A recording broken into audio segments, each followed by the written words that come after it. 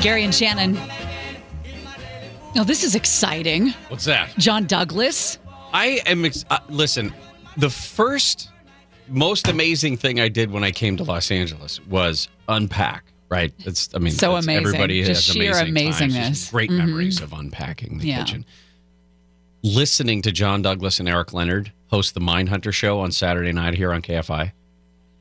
Fascinating. Like, you can't, the beginning of what would become sort of the true crime podcast thing, that's exactly what that show was. Yes, I could listen to both of those guys ad nauseum for a long time. John Douglas going to come on the show about an hour from now, we expect. We'll see how long we can keep him, but to talk about his new book that's come out, all about profiling, never before heard principles of sitting down with some of the worst serial killers in the history of the country and getting into their brains and trying to figure out what makes them tick.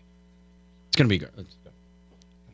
The last time we dealt with a constitutional crisis was with Richard Nixon, when Congress wanted to dig into his political activities, wanted to investigate him, and he resigned under the threat of impeachment after the tape showed that the tape was released that proved that he obstructed justice. Well, gang, round two. Nancy Pelosi is declaring a constitutional crisis over the president's unwillingness to let Congress dig in to that full unredacted Bob Mueller investigation. We mentioned yesterday that the House Judiciary Committee voted to hold William Barr in contempt. That's going to go to the House. Jerry Nadler, the chair of the House Judiciary Committee, called for the vote, knowing exactly how it was going to go down party lines, and then had the audacity to say those two key words, constitutional crisis. We've talked for a long time about approaching a constitutional crisis. We are now in it. We are now in it. It sounds a little bit like Dobie Dog. Nancy Pelosi. I do agree with Chairman Adler because the administration has decided that they are not going to honor their oath of office.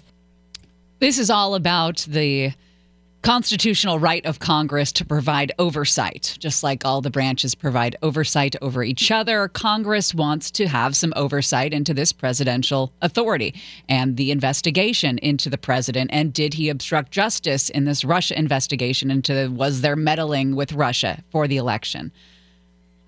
How long is this going to go on? I don't know. By the way, the timing of this is still up in the air as well, because as hot and heavy as Jerry Nadler is with this, Nancy Pelosi kind of realizes, well, are we really going to play this constitutional crisis card game for a while? She hasn't scheduled a vote for the House, although Jerry Nadler says he wants it rapidly. He wants it scheduled rapidly. The Democratic leaders are going to wait to pair the Judiciary Committee contempt recommendations with another, and that would probably come from the Intelligence Committee, because the chairman of the Intelligence Committee, Adam Schiff, issued a subpoena today for William Barr to hand over the full Mueller report and evidence, as well as any counterintelligence and foreign intelligence generated by the investigations that were opened up by Bob Mueller and the special counsel investigators. So he gave the Justice Department, Adam Schiff that is, gave the Justice Department until May 15th to comply. If William Barr, the Attorney General, ignores that deadline, that's when the Intelligence Committee falls along the same lines as the Judiciary Committee and begins the contempt proceedings to send yet another recommendation to the floor of the House. Let's just relive what was in Bob Mueller's report. Bob Mueller found insufficient evidence to bring charges against the president for conspiring or colluding with Russia to influence the elections. He did cite at least 10 specific instances in which the president may have obstructed his investigation. That right there is what this is hanging on.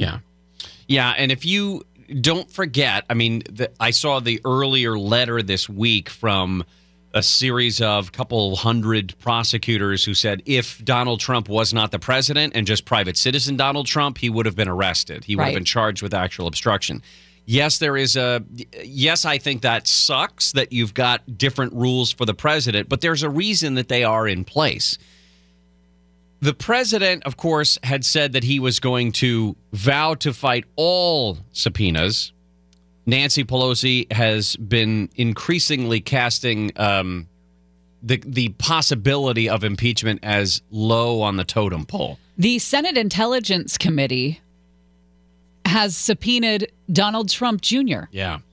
about this. Yeah, now that is interesting as well because it's Republican-controlled Senate Intelligence Committee. Yes, this is all about his 2017 testimony to this panel as part of its investigation into the Russian election interference.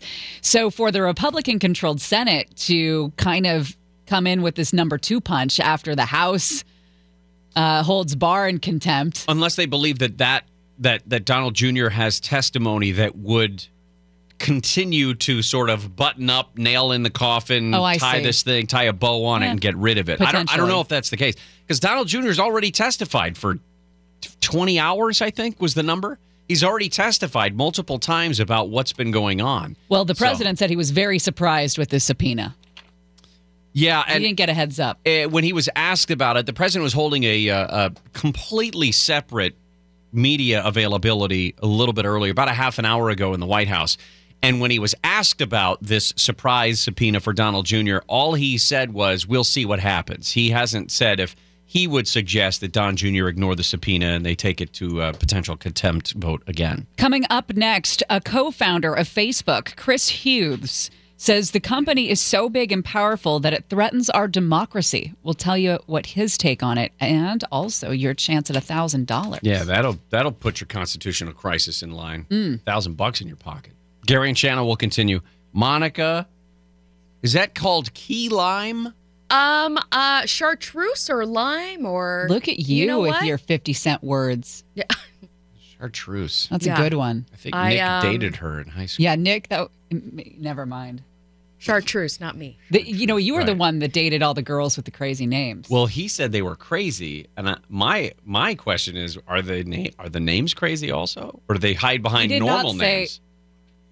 Let's move on. Reminder: next hour, John Douglas, Mindhunter, the longtime 25-year veteran of the FBI who started the profiling sector there at the FBI. He's going to join us in the 11 o'clock hour. Coming up next, we've got a story involving a multimillionaire, guns, a mistress, a secret family, all here. Secret family? In Los Angeles. I just think I would not want a secret family. No. You know what? When I was growing up, one of my mom's best friends, and, I babysat her son, and they were very close. Her husband had a secret family. Like a full-on, wife and kids and everything? In, Minnesota. Yeah, full-on secret other family. Isn't that crazy? I mean, one family's enough, right? Like, there's enough responsibilities and soccer games and all of that. How do you go to all the games? And the recitals I don't know. I don't know how you have the the energy for 2 wives and 2 sets of kids. And 2 mothers-in-law. Oh, hell. Never thought of that. All right, so Facebook co-founder Chris Hughes is rolling on his old friend Mark Zuckerberg. The two were roommates at Harvard. Do you still talk to your roommate? Yeah, sometimes. The one not in the dorms. He moved to New York and got famous and stuff. Oh, really? Yeah. Doing what? Photography. He worked for Richard Avedon for a long time and then started his own studio and everything. Oh, well, you did okay. You're not a complete failure. I'm okay, thank you, though. Chris Hughes, if you remember, you watched The Social Network. He was one of the guys that was basically very close to Mark Zuckerberg in the formation of Facebook. However, I haven't been at the company in over a decade, but I feel a sense of responsibility to account for the damage done. Americans have the power to right the ship through government action. We need new regulations.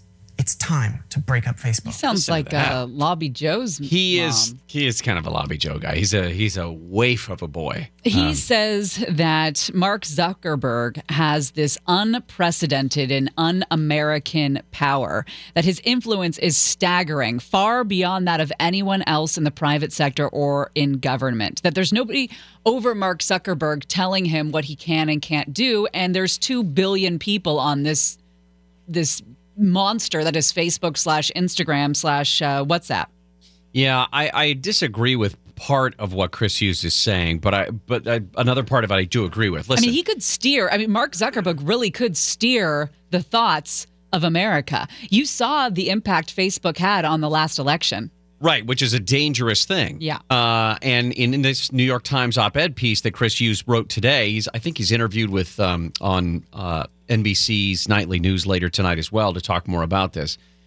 He talks about that one key line there, that it is the time for the government to act. Americans have the power to right the ship through government action. Americans have the power to right the ship through government action. How about this?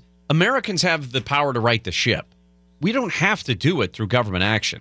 If you're pissed off about Facebook, then get off Facebook. Stop using Facebook. Well, it's a little paternalistic in the fact that there are people who are not going to have that discerning quality about them of getting off Facebook, right, or of ignoring the crazy stuff. There's certain people that are going to believe everything they see on that thing. And if Mark Zuckerberg is the puppet master in pulling the strings on what's allowed on Facebook and what's not, I kind of see the point. Well, it seems like Chris Hughes is assigning to Mark Zuckerberg evil intent. Like the reason that Mark Zuckerberg doesn't have anybody over him, the reason he does have virtually unlimited control is because he's an evil person and he's trying to manipulate people.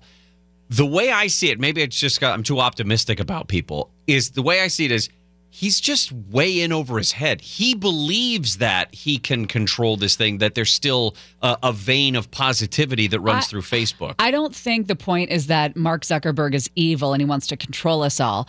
I just think that Mark Zuckerberg may use his own thoughts of what is decent and what is right and what is fake news or whatever in steering the content that everybody sees on Facebook. He doesn't have to have any evil intent. He just has to have his own opinion, and his own opinion shouldn't be shoved down the throats of people who don't want it or see a different way. The problem that he has, the problem that Chris Hughes has in this argument that the government should step in, one of the problems is that Facebook itself is a free service. You can sign up. Anybody can sign up under any name they want, basically. I think as long as you have a working email address, but even that's pretty questionable. Yeah, but it's those like can come and go. Hotel California if you want to get out of there. But it's free. The company makes money off of your information. That's how they're going to do it, is they sell advertisements, and that's how it is that Facebook has made money forever. So they're going to have the government has less of a argument to go in and break it up. It's not like Standard Oil in 1911 or AT&T back in the early 80s, because those companies were making money off of you. You had to pay money to get involved in their business. The idea of the government regulating social media to me sounds like China. Like, I don't want the government regulating social media. Right. I want this to me is one of those things where if we do these stories all the time about how Facebook comes out and goes, I'm really sorry about that whole security breach. But they do it every 3 months, and nobody does anything about it. Nobody quits their Facebook profiles. Nobody finds an alternative way to share ideas or pictures of their kids or their cats or whatever. So in the meantime, you just take it. You just bend over and take it from Mark Zuckerberg, which is a horrible, nightmarish It 2 trailer style image, and I want you to sit on that for a while. No? Yes. All right, coming up next. Guns, He's money, out for you. and a secret family. Gary and Shannon, can we not use that analogy again? Sorry. It's a little early in the day. I didn't realize that by doing that, I would also stick it in my own head. You know, this is a church program.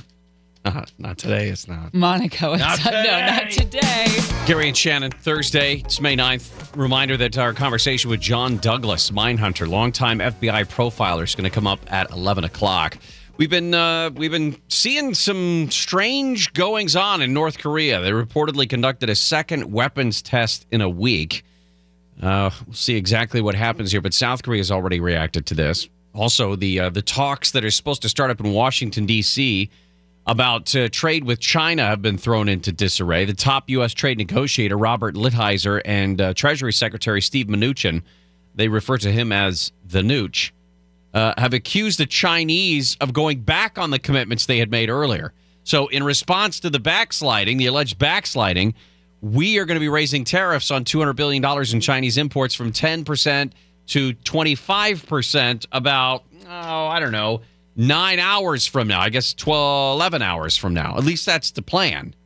And we'll see how this takes shape on Wall Street coming up in the next couple of hours. A big gun bust in Bel Air.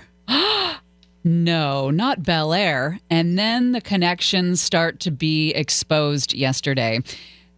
This was a mansion in Bel Air where federal agents found thousands of guns. We're talking about guns worth several millions of dollars. And it turns out these guns belonged to the former mistress of Gordon Getty. He's J. Paul Getty's son?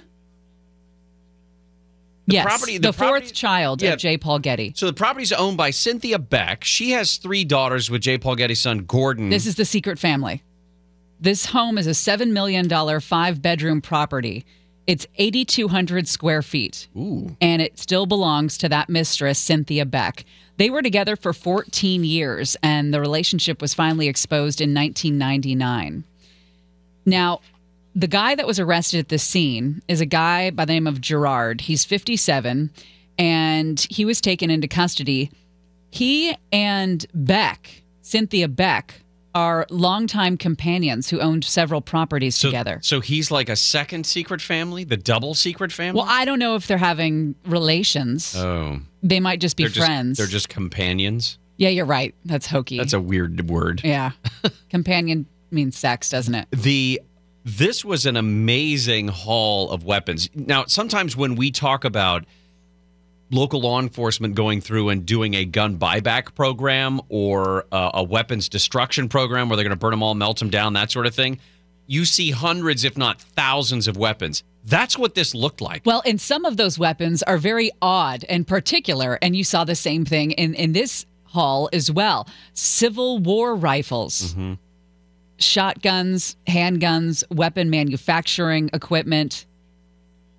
Some of the thousands of guns that the agents found yesterday at this mansion were owned by the mistress, Cynthia Beck.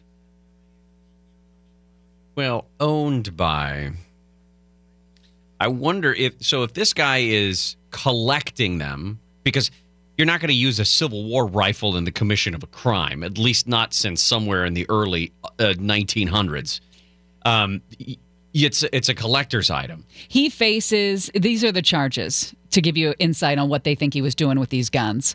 Unlawful transportation, giving, lending, or selling assault weapon charges. Okay. And more federal charges, they say, are going to be added as officers continue to process all of the weapons.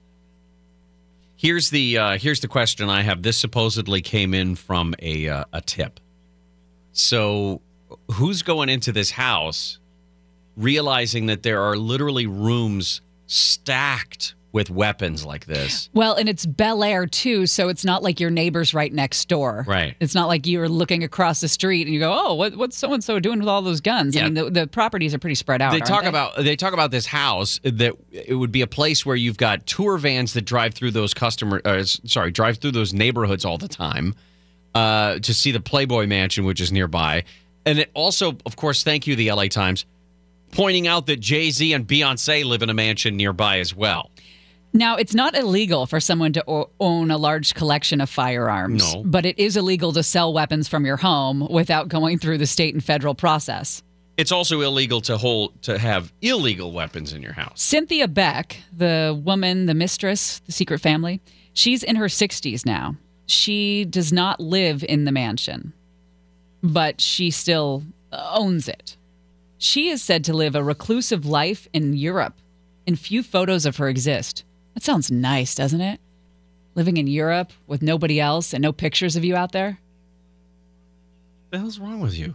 What do you mean, what's wrong with me? When did you become a recluse? Oh, I'm going to be a recluse, like, starting next week. I thought you were going to live in the home and be the life of the party. I go back and forth. You could have a secret life. How's that? Okay. On one hand, okay, I like it. I love it. I'll be a secret recluse. you could be Bingo Betty in the home, and then you're going to go put Kleenex boxes on your feet while you're living in the south of France. That sounds great. Oh my gosh, have it both ways. I love it. Okay. Some believe that the Getty family suffers from a curse. They've had many misfortunes befall them. Gordon's son Andrew aspired to be a movie director, but his only film was The Evil Within. Before he could complete the film, he was found dead at 47 in his home in the Hollywood Hills. Why is it that if you're a multi-billionaire family and you get a bad run of luck, you become cursed? Here's the thing. If you're a poor family and you get a bad run of luck, it's just you're a poor family. Here's the thing. When you're a wealthy family, look at the Kennedys, for example. They're also seen as cursed. You're going to be doing more things than the average family. You're going to be, flying those private planes. You're going to be have more access to the seedier side of life when it comes to drugs and prostitutes and all of that. You're going to feel entitled, which makes you more apt to marginal behavior. All of that comes with money and power, right? Yeah, so and I that's guess why you could potentially pay your way out of health problems, whereas a poorer family might not be able to get the treatment that would be necessary. But I don't know. All right, what are we doing? Come back. We are going to be talking with Fred Rogan, our friend, because the Lakers are screwing everything up. I mean, live look coming up next at the dumpster fire that is the Lakers. What the hell are they doing? What's going on? Is it time for them to tell the team, the Bus family, to just get out of the basketball business? I don't know, but they may. They're talking about. Well, we'll talk with Fred about it. We'll break it all down. I'm going to go put my Clippers jersey on, if you don't mind. Okay. Gary and Shannon will continue. Gary and Shannon. We're about, if I'm trying to do the math, 22 hours into our constitutional crisis How right do you now. feel? I don't know if I'm going to be able to eat my lunch today. Yeah. I'm so torn up and twisted in knots about my constitutional crisis. I've had some problems with my constitution, actually. You have. That will put you in a crisis. Oh, yeah. Ladies and gentlemen, I Fred feel very Rogan, binded. the dean of LA Sports. You see him on Channel 4, what is it, 8 days a week, it seems like? That's right. You hear him 5 days a week at least down the hall on AM 570 KLAC with Rogan and Rodney. It's a great show you guys put on down there. You listen every day, don't you? I do listen every day. No, we appreciate that. I do listen from 2 to 3 every day. Well, occasionally you pop on and do one of our segments called It's Lit. I love doing It's Lit. It's Yeah. the highlight of my day when I get to do It's Lit with you guys. When are you going to come light up? Me? Yeah. Well, we were supposed to do it on your birthday and totally forgot. But you guys gave me, can I just say this? Yeah. You were so nice today. You walked in, you gave me a card on great stationery, great Gary and Shannon stationery, and this really cool shirt, which I put on. I've been walking around in it. Yeah. I'm so appreciative that you guys gave that to me and you thought of me. And I went and complained, and now we're going to get shirts too. Very good. Yeah. That's how it works around here. You know what we should do now?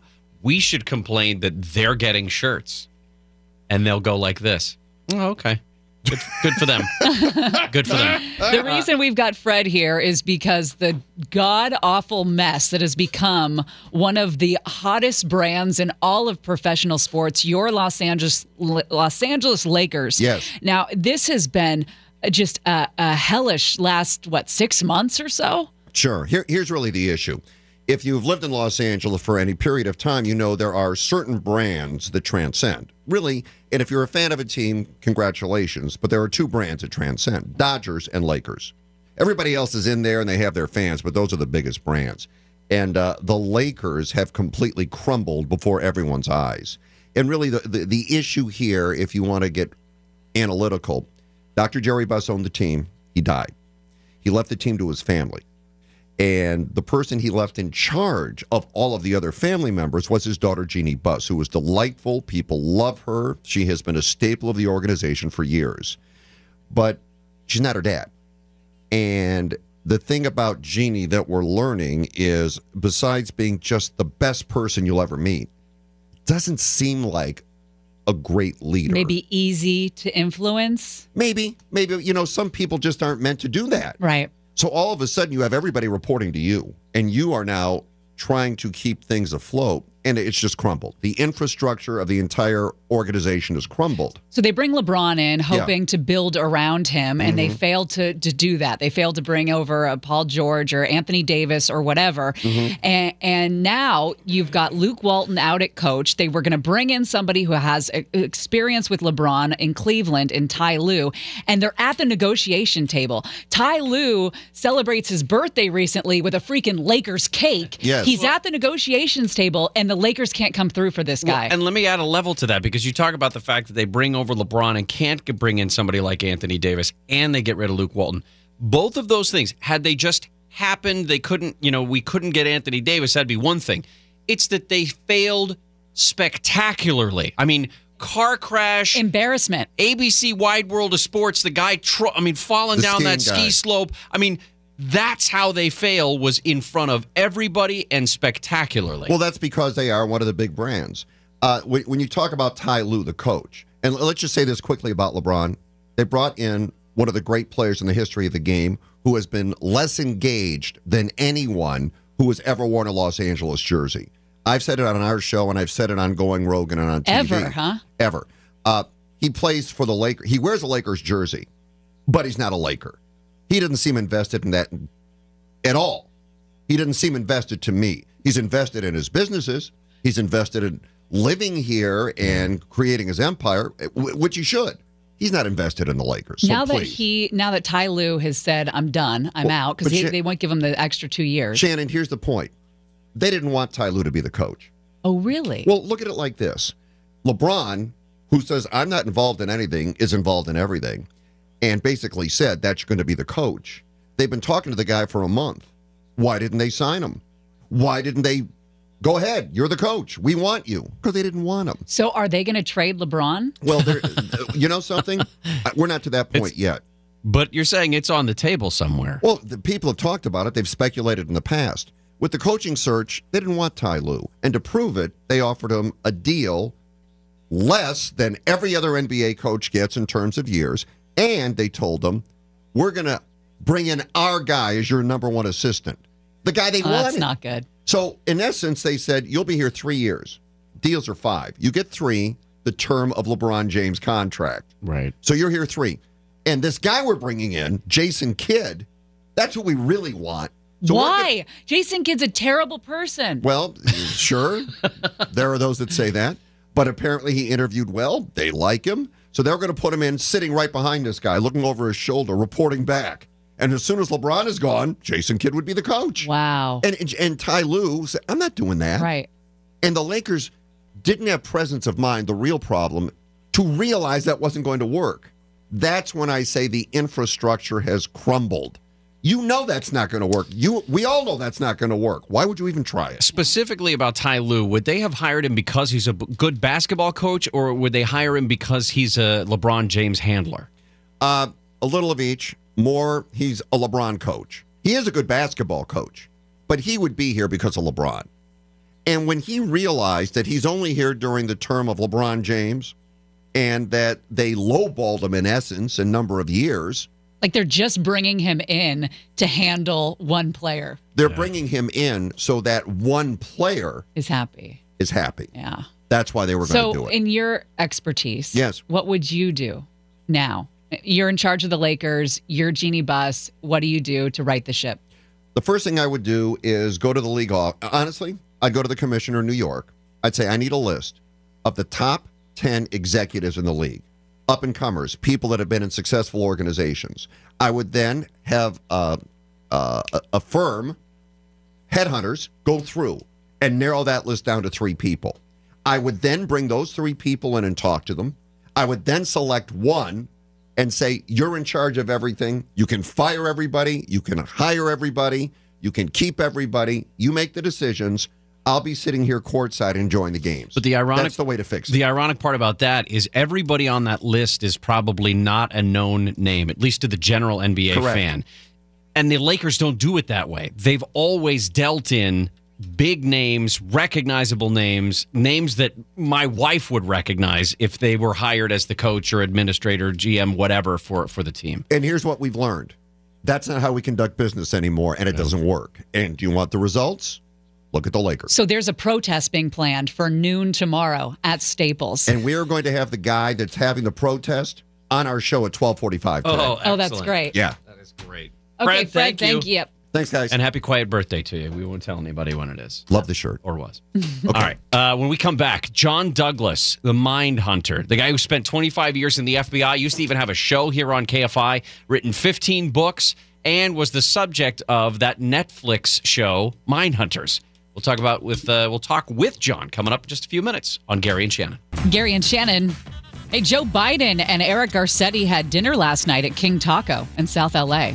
Joe Biden and Pete Buttigieg, both in Los Angeles today for fundraisers. Did you hear the president going after his name yesterday? No. I mean, he didn't really criticize any of the Democratic candidates, but he said, I'm not going to mention his name, but he's pretty sleepy.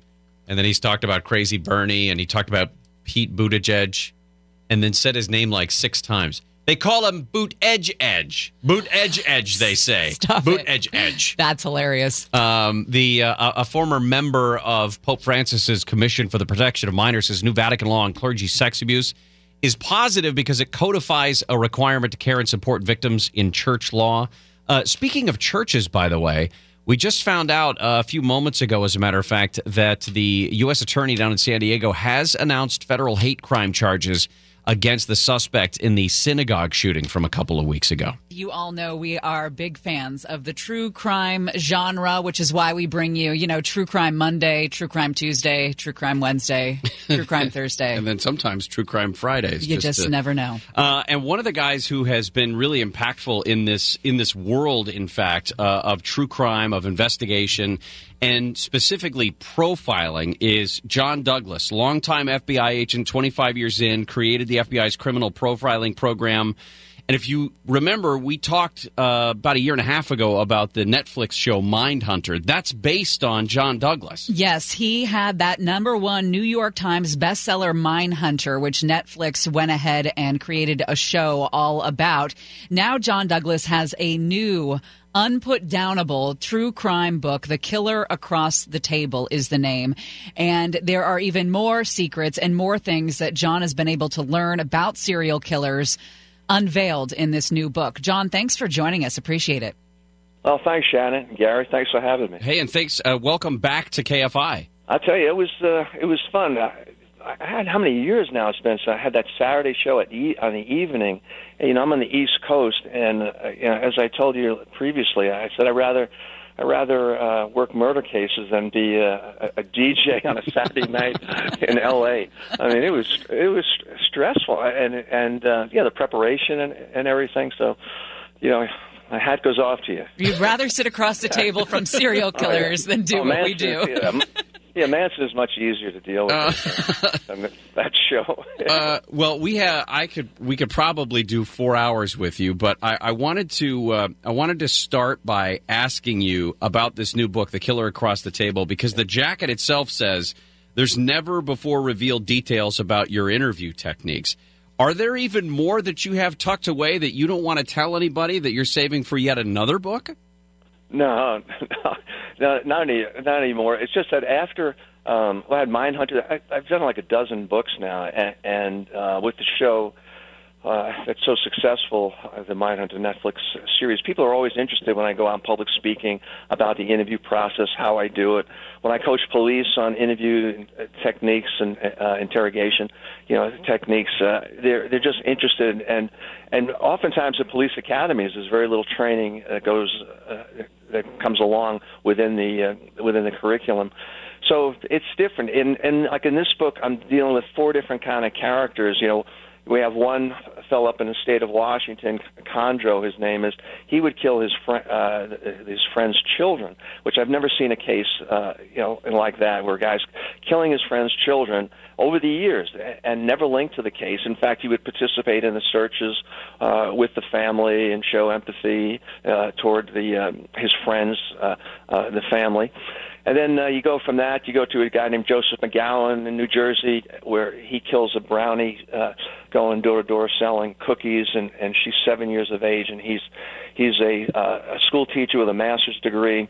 And it was a fascinating interview with him, and how I staged the interrogation room, the temperature, the lighting, the furniture, and how after a period of time, he now forgets that I'm representing the parole board, and he starts revealing specifics of the crime and to details, specific details, and tells me about money that he has stashed away.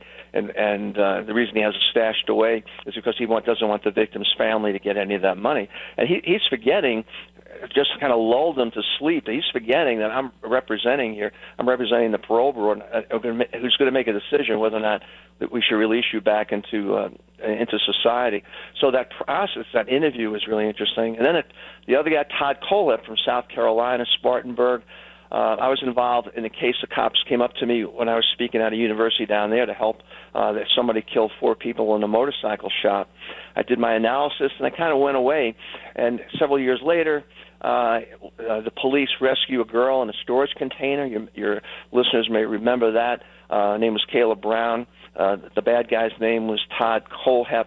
He killed a total of 3 more since he killed people in the motorcycle shop. Unfortunately, when I did the analysis in the motorcycle shop, the cops they didn't follow up what I said. I said that this is the motivation here. This is a disgruntled employee or a disgruntled customer, but in more probability, in most of these cases, it's going to be this disgruntled customer. So his name is going to be in those files.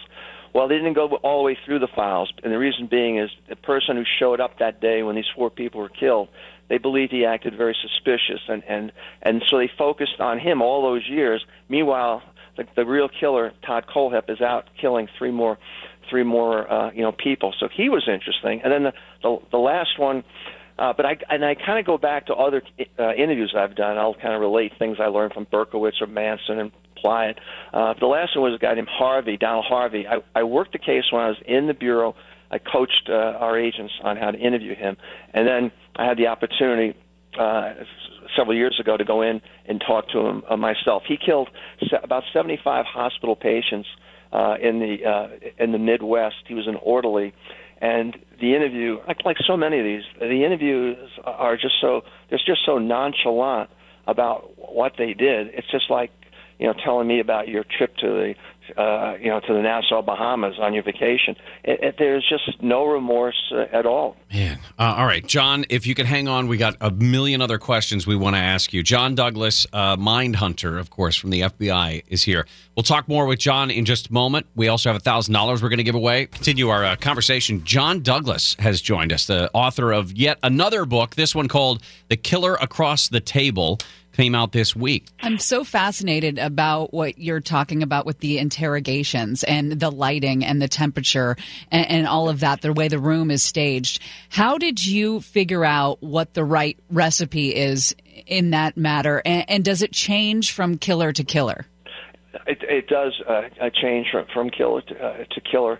And it just, I don't know, it's a kind of a sense I had. I mean, what would disturb me if I'm going to be interviewed now, if I did a particular type of crime, what would be a trigger? What would kind of break me down? So I would give an example. It's not even a homicide. I did a major public corruption case in Detroit some years ago, where we had a group of judges that were on the take, that were fixing cases, and then they run off on gambling junkets to Las Vegas, and they were into cocaine. And the office, they worked this case 2 years, and they were going to take down half a dozen, I guess about eight judges going to take them down. And they had someone specifically who they were targeting. And so I went in and I assessed the targets, assessed the bad guys. And I went back to them. I said, well, number one, the 2 people you have to do the interview of this the one of the suspects, they're not the right personality. And I told them to their faces, you're just a little bit too aggressive, too abrasive to do this kind of interview. And the main thing is that you're targeting the wrong guy here. The guy you're targeting, this particular judge, I said, if you walk into his bathroom in the morning and look at his bathroom mirror, you probably find lip prints on the mirror. This guy loves himself so much. He's such an egotist, a narcissist. If we're trying to flip a guy, this isn't the kind of guy you want to flip. Oh, really? Who do you think? We should be flipping the clerk of the court. The clerk of the court here, he's an older man, has some health issues. He's the one who's been steering these cases to these judges here, and he's gotten pretty much nothing out of the deal. This is how we're going to do it. And then, so what happened was I then became kind of like a producer, director, and staged this an interrogation room that they didn't have. It never existed. But within 24 hours, I made this an interrogation or a kind of a holding stage where we're going to put this guy for a short period of time before we go in and do the interview. But in this holding stage, this kind of bullpen area, it's going to be 2 o'clock in the morning, and we're going to have a whole cadre of agents sitting behind technological devices, listening in. We're going to have file cabinets with names of all the people involved in the case, and I went, and there was a lot more to it, and so each one is a bit different, and you saw a little bit of that in Mindhunters when this majorette was killed down in South Carolina, and they staged it and they put a prop into the room. In reality, it was even much more dramatic in real life when I did that than what was even portrayed on television, which was amazing. But what was amazing being there and seeing the reaction when I introduced. In this case, it was a rock that was used to murder a girl, and they placed it on a 45-degree angle off in the corner of the room. Still had blood on the rock. And even though this guy passed the polygraph the day before, I said, bring him in, and you want to determine if this guy really did it, you will see a reaction to that, to that rock without pointing your finger and telling him where it is.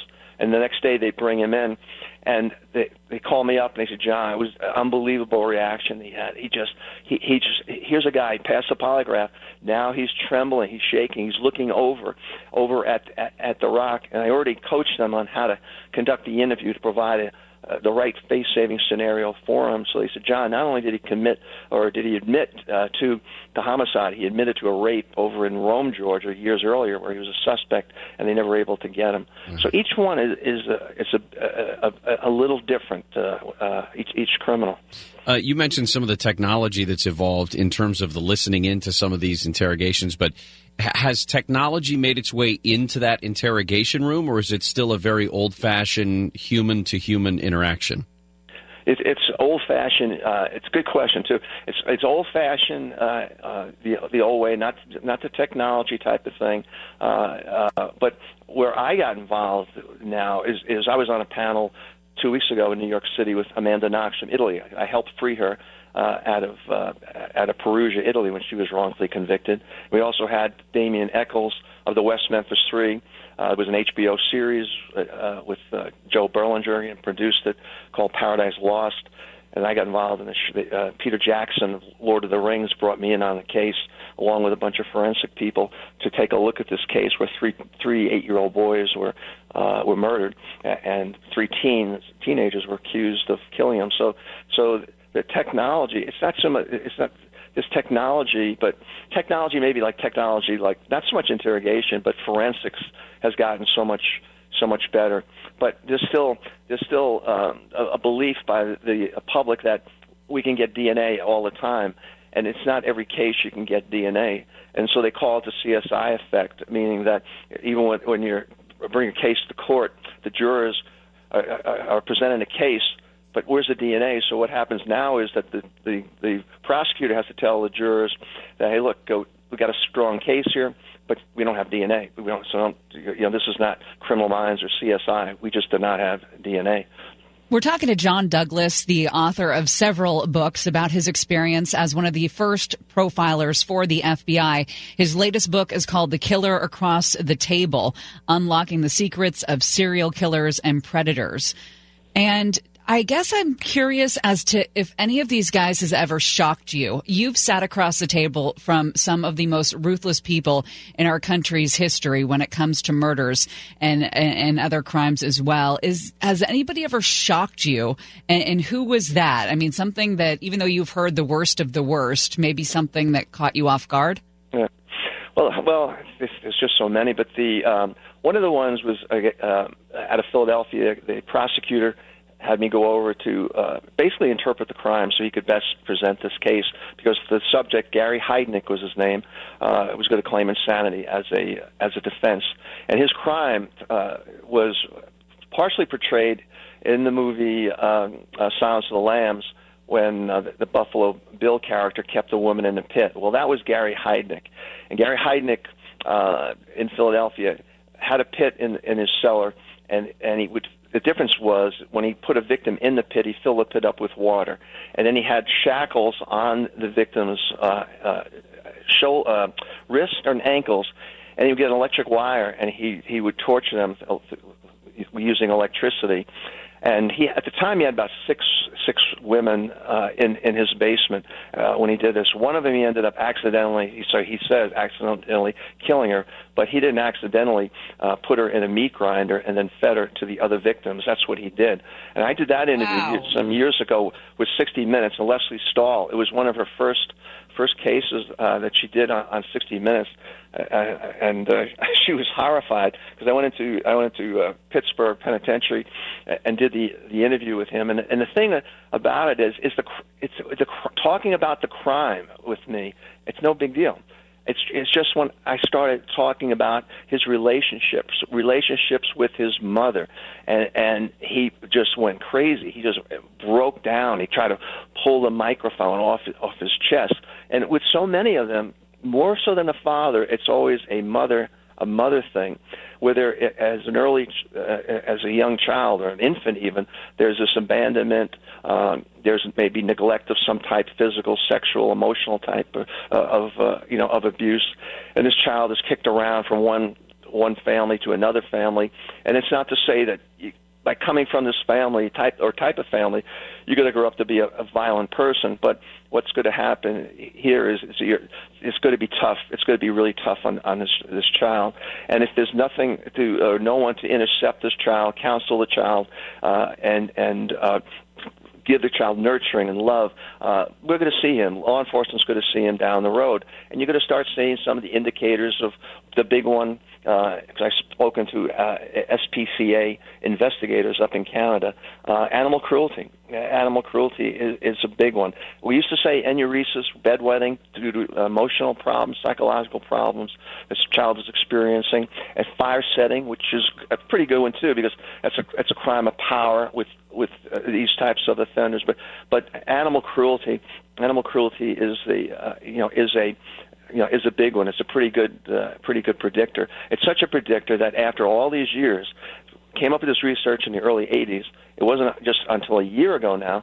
The FBI on the Uniform Crime Report has a special category for animal cruelty. In the past, when police would have a case of animal cruelty in, say, L.A., they would put it under other.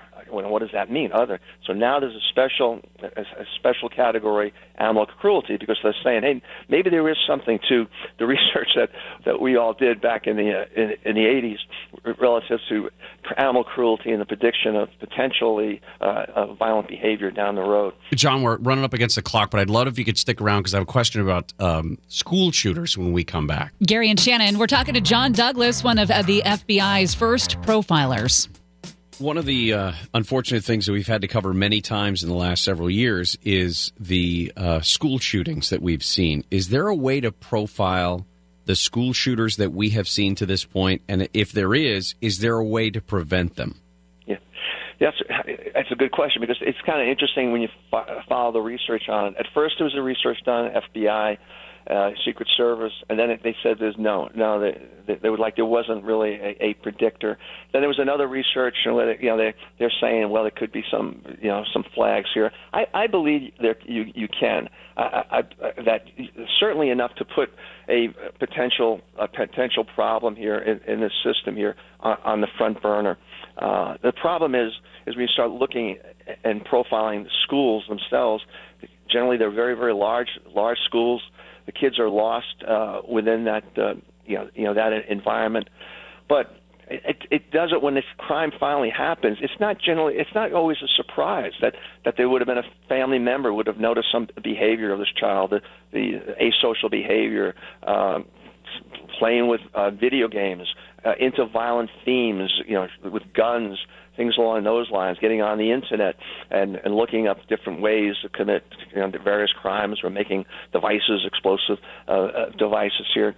So it's a question of the indicators are there. It's just you have to feel free. The student body, the teachers have to feel free to provide this information. Say, student body to provide the information to to someone. It could be even like a suggestion box, or but where they still want to remain anonymous. But I believe you can. There are ways to intercept this. The most recent one in Colorado. I'd be interested to see the background. I don't know the background. You probably know better than I, but there had to be some indicators along the ways, particularly when you're dealing, say, with multiple offenders. There had to be something there. Someone would have known something. They just didn't come forward with the information. Of all the serial killers you have spoken to, who has been the biggest challenge to get into the inner workings of their brain? The easy ones are like Kemper. You get so many out in your part of the country. I spent a lot of time out there. Kemper was easy, 145 IQ. He was fairly easy. A guy named Bittaker, they were two people within your California system named Bittaker and Norris. And these two were convicted rapists. And they were waiting to be rehabilitated, and I use that sarcastically. And they were ready to be rehabilitated, and they, while in prison, they fantasized that they would rape and murder a teenager for every year of a teenager's life, from 13 to 19 years of age. So sure enough, they got rehabbed, and out they come into the streets of California, in the L.A. Area here, and their mission here is to get a van, so they get a commercial kind of vehicle, no windows, insulate the interior of the van, so once they get a victim in there, you can't hear any cries for help. And now they go out on cruising and looking for victims.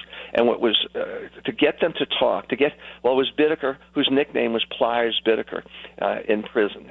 They called him Pliers because what he did, he used pliers and other devices to torture his victims. And what made it horrific even more so, because I would at times I'd be teaching that case, and I even exposed Scott Glenn, the actor who played my position in Silence of the Lambs. I made him listen to it, and he got really angry with me because I made him listen to it. It's the screams and the yells, the torturing, and what we call scripting that is done. Scripting by the offender will script the victim for her to say things during the act, almost making it like the victim is it's a pleasurable experiencing.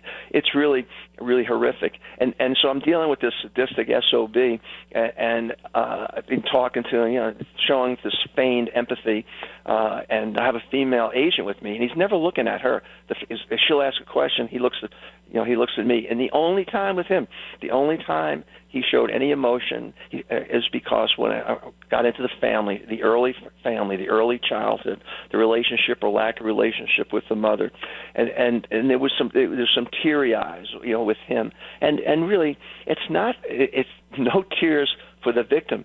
They falsely believe they are the victims. They are the ones who've been victimized here, and they're the ones who are suffering. They can't identify with the people that they raped, the people that they killed. They believe, and that and I'll tell them, and at some point I'll be honest with them. I'll say, look, it's predictable the way you turned out. It's predictable because of your early childhood. It's a shame. However, you knew right from wrong. You knew the nature and consequences of your actions. You did certain things. You may have some type of mental illness, but you're not a psychotic. You obviously mentally ill, but you are more a personality disorder, psychopathic type of individual here who covered his tracks, and you have to face the consequences, man. You got life or you got death. This is what you earned. You earned it. So I feel sorry for the upbringing, what happened, but you made the choice, and you made the wrong choices. DNA technology, genealogy, databases have made huge impacts on cold cases over the course of the last year especially, but it seems like every couple of days we get a headline about a new cold case that's closed.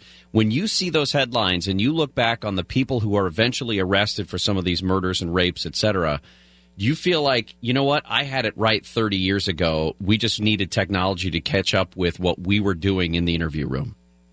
Right. Yeah, you're exactly right, because we can come up with the right analysis, but you really need the tools, and the DNA has been amazing. I mean, they got now I just did a case in Billings, Montana. I was talking about it yesterday. And 45 years old, this case. So I'm part of a cold case foundation out of Utah, and we get these cases. And I analyzed a case, and they solved it. But it was interesting, and they solved it through DNA. But the profile that I'm doing, like 45 years later, was interesting. Here's a couple who's murdered in a house. The husband's in one room, the wife is in another room. The wife is stripped down naked. There's a bowl of ice cubes next to the body, and all the windows are pulled up in the house. It's wintertime, freezing. The thermostats, turn really low. And so the analysis that we did, and this was like a couple of months ago, but they just got the guy, or they just identified the guy. Unfortunately, the guy is dead now, but DNA identified him. Worked with the woman in a warehouse type of furniture store, I believe it was, and I knew it was a local case. And what the bad guy was trying to do, he was trying to throw off the time of death, and that's why he in my opinion, that's why the windows were pulled up, let the cold air in, turn down the thermostat. The ice cubes, though, I don't know. That would have been a great question had he lived. He may have done things with the ice cubes with the victim to cool the internal parts of the female victim. But technology and the way it's advancing, it's getting better and better. For law enforcement. So we're able to cut them off at the pass, hopefully, but still, at any given time, with serial offenders, we have, and I said it for years, at least 35 to 50 operating around the country, and you will have, anywhere you have any kind of runaways, call them throwaways today, or you have prostitution, you have a drug culture, you have street people. These are fertile grounds, easy pickings, plus the Internet. The Internet now, rather than get in a car and cruise for your victim, you get on the Internet and you just kind of cast out some lines, and depending what you're looking for. And sooner or later, these guys will get a nibble. And unfortunately, the police, they can only do so much in monitoring, whether it's these pedophiles looking for children, or a guy, looking for a vulnerable woman through a dating site. They can't be everywhere at every time. So you almost have to be doing profiling yourselves. And so for the ladies out there listening, on your dates, one of the things, and my mother would tell my sister this, is always ask the person you want to date or you're seeing, relationships. What is the relationship between the person you're seeing or want to see and his mother? And then if he loses it, to get the hell out of there. Yeah, espionage. Because if he, I can stand her and fights and everything, and she was a hooker, but whatever. It does have an impact on the male, more so than a father. The father may be passive, absent, but it's more so. It's the mother. John, when I lived in Seattle when I was about 25 years old, one of my girlfriend's moms would always say to us, "Be careful when you go out, girls. Remember, Ted Bundy was a nice guy." Yeah. And I mean, I've done a bunch of cases, up there in Seattle in the King County, area. Yeah, because like you got Zac Efron now playing the part, good-looking guy, and Bundy was a pretty good-looking guy, but I heard him even say the other day that it was like white privilege that he got away with this. No, that's BS. How he got away with this is they had good look privilege. He was a good-looking guy, is how he was able to get away with these crimes, and I would just put someone off guard, a potential victim. Or here's a guy who has a cast on his arm, or he's on crutches here, or he's driving a little Volkswagen Beetle. So it's. It wasn't any white privilege, Zac Efron. This was because of he had good looks, and he took advantage of that. John, this is fascinating. We can't wait to dive into this book, The Killer Across the Table, Unlocking the Secrets of Serial Killers and Predators. And you sold yourself short. I think you said a dozen books. I counted 15, and that doesn't include the nonfiction. So I see his little dementia now, man. A little dementia I'm just experiencing. Well, John, again. I had Robin Bertolucci, too. Oh, absolutely. We'll even throw a shout-out to Eric Leonard as well, who did that show with you. Great guy. Really, really great guy. Awesome. John, we appreciate all of your time. Thanks for Thanks for taking so much time with us today. Thanks for having me. Appreciate it. Don't be surprised if we call you again and again and again. Go ahead. Feel free to. You got to check out that book, The Killer Across the Table from John Douglas. If you want to hear that whole interview, make sure you check out our podcast as well a little bit later today. Gary and Shannon. Gary and Shannon. So I was just doing a deep dive on the serial killer that John Douglas was talking about, Gary Heitnick, who was, he was part the of guy the with the pit. inspiration for Silence of the Lambs. It turns out that he had a congregation while he was keeping these women in this pit. He had about 50 members of his congregation. He was Bishop Heitnick, and he called it the United Church of the Ministers of God. And they would meet every Sunday inside his home to hear his unique spin on the Bible. Wow. And just underneath his feet was the pit with the girls. We didn't get a chance to talk too much about it, but the TV show, the one on Netflix called Mindhunter, they have announced a season 2. It does come out in August, they say. It's probably going to be about 8 episodes. And this one specifically, season 2, is going to concentrate on the Atlanta child murders from the early 80s. So they're talking about 8 episodes. John Douglas did speak with IndieWire about it. Atlanta Monster is a podcast all about this, too, if you want to get ready for it. It was an excellent podcast. And they're talking about the ongoing. They wanted to do this Netflix series for Mindhunter. They wanted to do a 5-year arc on this. So they've asked, I guess David Fincher, who put this thing together, asked the actors, hey, can you give me 5 years here? And they apparently have all said yes. The guy, of course, who plays John Douglas's character, they don't call him John Douglas in the show, they call him Holden Ford, Jonathan Groff, is in for the whole run, whatever it's going to be. But they're also talking about using David Berkowitz, Charles Manson, that whole thing. So they've still got a bunch of seasons. But again, season 2 comes out in August. All right, lot going on. Coming back, we will talk trending right here on Gary and Shannon. Gary and Shannon. That whole thing, that was pretty loud, wasn't it? Yep, that was really loud. And can you stop doing Daddy's that? little girl. Stop doing that. It's really scaring me. You can move your eye. Can you do that? Gary can do a lazy eye. I'm going to show Monica. Show Monica, and then Monica, try not to be freaked out by this. He can do this thing where he moves one of his eyes back and forth. You know what? Let's post this. Why is she laughing? That's not funny. That's a great party trick. Have you seen it? Chapter 2 trailer? Yeah, you jerk. You made me watch it. Frightening, isn't it? My heart started beating faster. It was terrifying. I don't like scary movies. I don't do well with horror, and you are a jerk. Thank you. And I watched the first one in broad daylight. Over the course of 3 days. Yes. She kept stopping it in the middle of the afternoon. Oh, that's the only way I can watch scary movies is if the windows are open, Yes. it's 12 noon, Yes. I can, Mm-hmm. And it's summertime. Yep. You got to have some nice light coming in. Hey, at 12:30, when we get into Swamp Watch, we're going to talk about the president today suggesting that John Kerry broke the law, that he wants John Kerry prosecuted under the Logan Act for speaking with Iranian officials and criticizing the current president's policies with Iran. The president said, what I'd like to see with Iran, I'd like to see them call me. John Kerry speaks to them a lot, and John Kerry tells them not to call. Anyway, we'll talk more about that at 12:30 when we get into Swamp Watch. Time for What's Happening. Told you about this story earlier in the show about that gun bust in Bel Air at a mansion linked to the Getty family. According to authorities, this is J. Paul Getty's son Gordon's mistress's home, where he had a secret family with her, apparently had 3 daughters with her. Well, they found so many guns, more than 1,000 guns from this home in Holmby Hills. And it turns out the guy that they arrested for having these guns, and I guess they've got him on trying to sell the guns as well, he has a bit of a record. He allegedly held people at gunpoint in 2017 in Malibu at another residence owned by the mistress.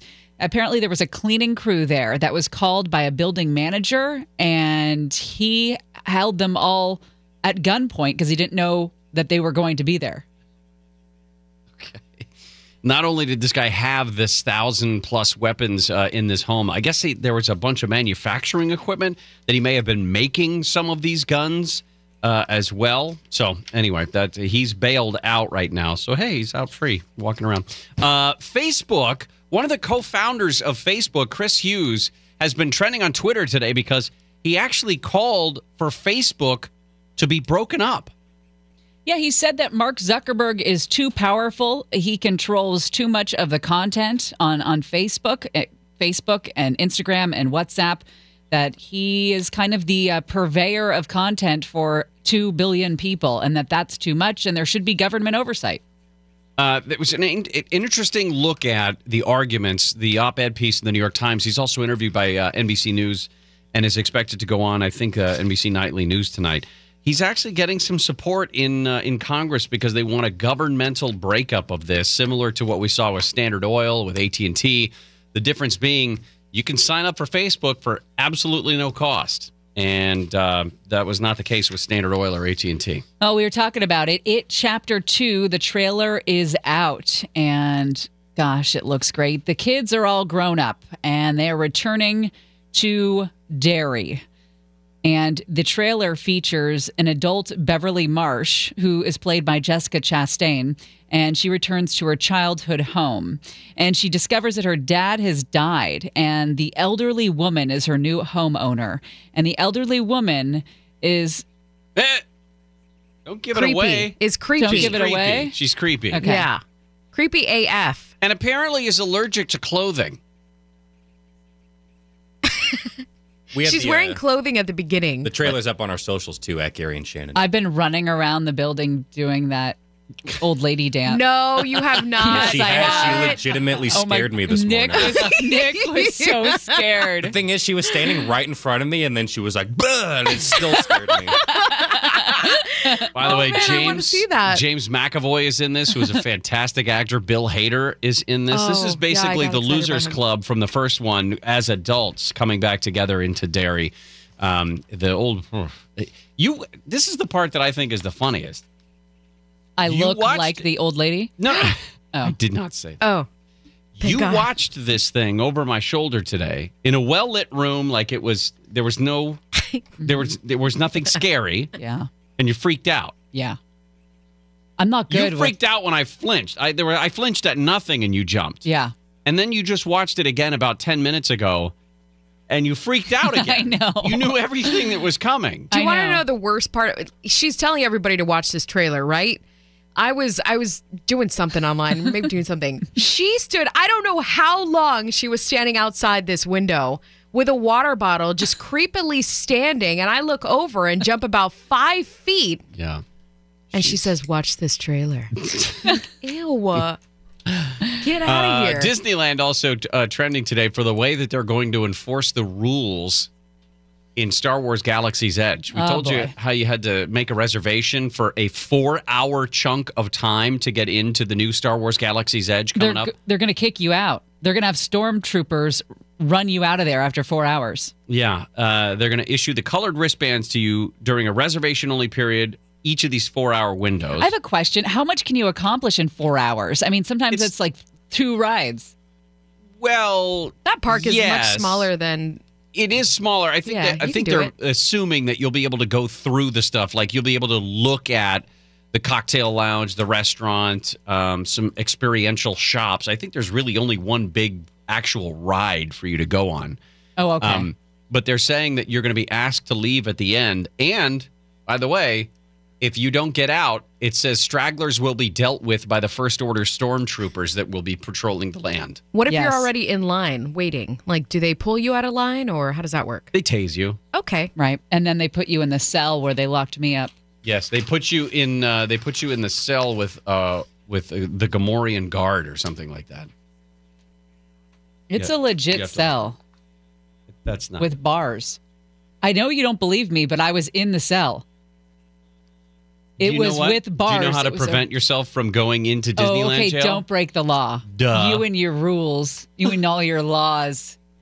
All right, coming up next. You can't tie down a free spirit. Dennis Rodman is in trouble with the law. Little girl. Stop doing that. It really is the perfect transition. It to Dennis Rodman. Oh, man. He's a real piece of work. You won't believe what he's been caught stealing.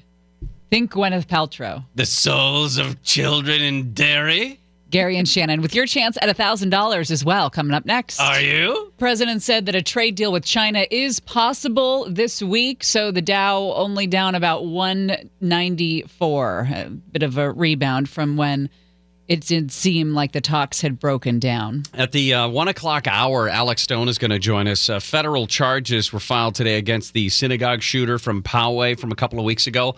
And we do know that the U.S. attorney did announce federal hate crime charges against that guy. So we'll talk with Alex coming up more at the top of the hour. Well, just a quick before we get into this. Sorry, I wanted to mention this. Michelle tweeted, "Am I to understand that Shannon has been in both Dodger jail and Disneyland jail?" Yes. Well, technically, you weren't in Dodger jail. I was cited and released. Cited and released. Your own recognizance. Where will it be next? I don't know. Could be here. We don't have a jail here. Yeah. Have you been up there? Have you been upstairs? Where? There's a couple of places up there. The pods? Yeah. The pods scare me. What do they do in those pods? Cleanse. No. I feel like they're like Scientology edit booths, where like you go into the pod, booths? Or the Catholic Church, the confessionals. Yeah. You go in this little box and you talk about everything you've done wrong. Never been in one of them. You haven't? No. Feel free to, if you want to confess whatever you want. We'll listen. You want to go to church this weekend? Nick's basically a priest. He was in the robes at one time. Was. Really? Yeah. Oh, yeah. Yeah. You haven't seen that picture? No. Oh, I'll get it. I've got it saved here. Oh, no wonder this is a religious program. It is a religious program. Oh, I love programs. All right. Dennis Rodman has been the subject of many a bizarre video. You guys, okay, so the It trailer is going to be the scariest thing you see today. This Dennis Rodman stealing from a yoga place in the middle of the day is the funniest thing you'll see. Let's not jump to conclusions about stealing.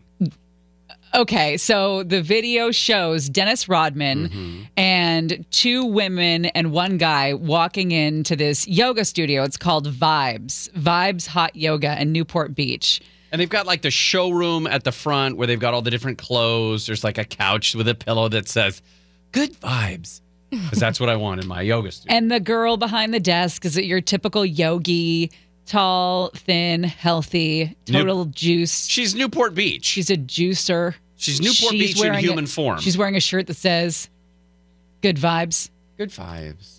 She's a juicer. She's a juicer. So so they walk in, and one of the women, you can see she's got this big purse, and she starts going over to the clothes while Dennis Rodman's talking to the juicer. My favorite part is that he's just standing. Now, she's behind the desk, so she's got a giant computer screen in front of her, and she's got Dennis Rodman in front of her, who's a giant human.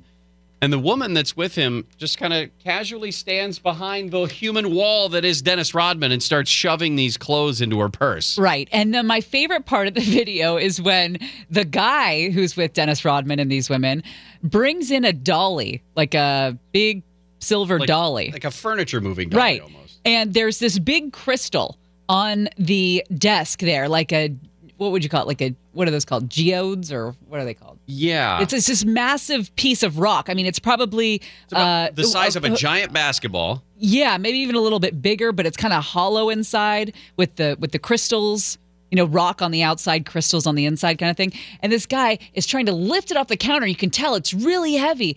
And he's going to try and put it on the dolly, I guess, under the guise that he's going to buy it.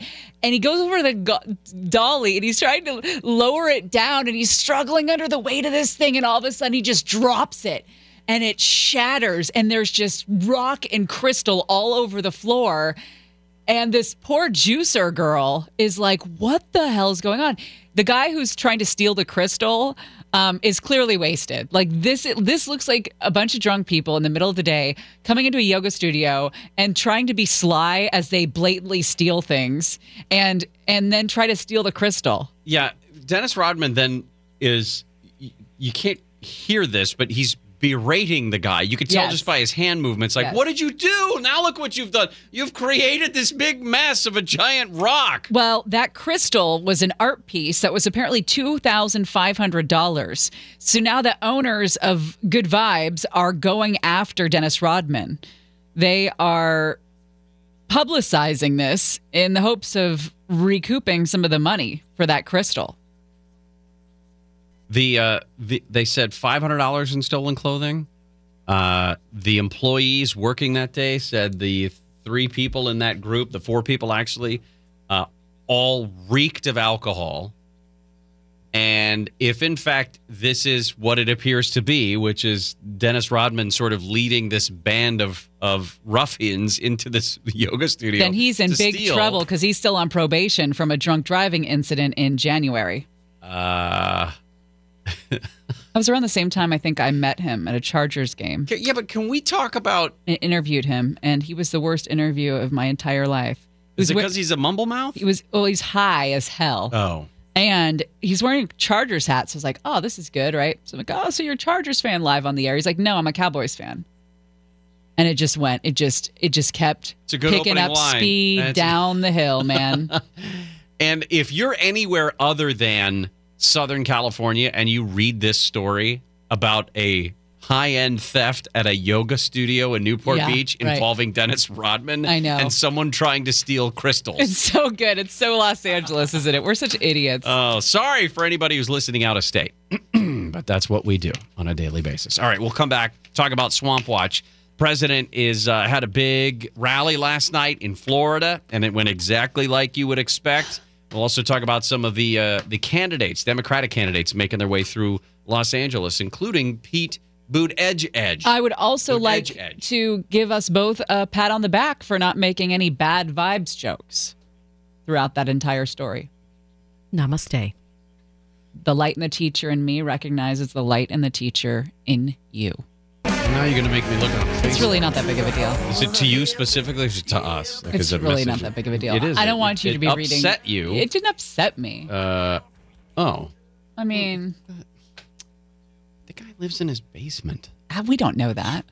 Let me tell you. Oh, really? I'm pretty certain that we can determine that guy is still eating cheesy poofs at his mom's bequest. Or I'll rewrite that. It'll come out much smoother. He's still eating his mom's mac and cheese in his basement. All over his shirt. Oh, yeah. It's an old sweatshirt, too. It's got holes in it. Mom, there's no wieners in my mac and cheese. It's like a UC Santa Cruz sweatshirt from 1987. Why's it got to be Santa Cruz? I don't know.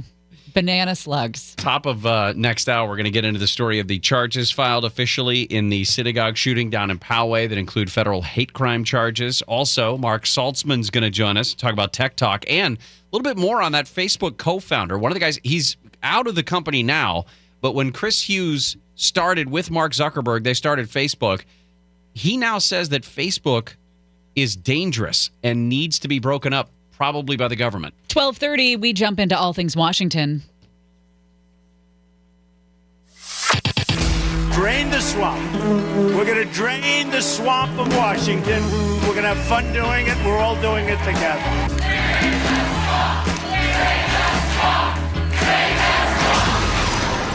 Swamp Watch. Well, yesterday, the House Judiciary Committee voted to recommend the House hold Attorney General William Barr in contempt of Congress for failing to turn over Bob Mueller's unredacted report. Serena Marshall is joining us from Capitol Hill. She finds herself, as we all do, in the midst of a looming constitutional crisis. How has your day gone now that we're in the middle of this crisis? Yeah, well, that's at least according to the Democrats up here on Capitol Hill, Gary. But it's going pretty good. I can't complain up here. Even in the middle of a crisis like this? Well, let's back it up and explain why we're having this crisis, shall we? So this constitutional crisis, as Jerry Nadler described it, after they voted in the House Judiciary Committee to hold the Attorney General in contempt. Now, Speaker Nancy Pelosi agreeing with Nadler, saying it is a constitutional crisis because they're not being able to do what they call their constitutional obligation. The oath of office that they swore is to be able to have the ability to checks and balances. They say they are a co-equal branch of government, which they are, and the White House is basically blocking their ability to do their job, which is what they are claiming now is a constitutional crisis. All right, maybe let's pull back from the crisis. Let's call it a constitutional uncomfortability, a disagreement, because if it was a crisis, Nancy Pelosi would have called for a vote immediately. Well, that's an interesting point. Now, Nancy Pelosi is saying they're not going to call for this vote on Barr immediately, to have this vote on contempt in the full House before the full House on the floor there, because they're going to wait and see some other contempt charges that they're considering bringing up. And to quote her directly, she said that they'll come to the floor when they're ready because there might be some other contempt of Congress issues we want to deal with at the same time. Now, the Speaker's office confirmed to ABC they're looking at holding a package of contempt votes, and Democrats tell us that could include potentially Don McGahn and Treasury Secretary Steve Mnuchin. So it's unclear why they want to wait. If it was unclear why they want to wait, that is the reason that they're now giving us. I feel like they think that this Mueller report is going to be like the Nixon audio tape that forced him from office when impeachment was brought up and put on the table. And I don't know if they're going to get anything in Bob Mueller's full unredacted report that's going to be that weighty. What are we hearing about impeachment? Is that being brought up by Pelosi? Well, she is still tempering those in her party that are making full calls to impeachment. She said they won't go any faster or slower than the facts take us. She wants to go down these roads of investigative hearings that they're having. Just yesterday, after that whole contempt charge over the full unredacted Mueller report, there's a second subpoena, this time from the House Intelligence Committee for the full unredacted Mueller report. So knowing that Judiciary is not going to get it, they didn't get it either, the Intelligence Committee, so they're now subpoenaing it as well. And it's interesting because Nancy Pelosi has basically said that she believes the president is impeaching himself through these, in her words, ways of obstructing Congress's ability to do their job. Now, how does that work? Impeachment. How do you impeach yourself?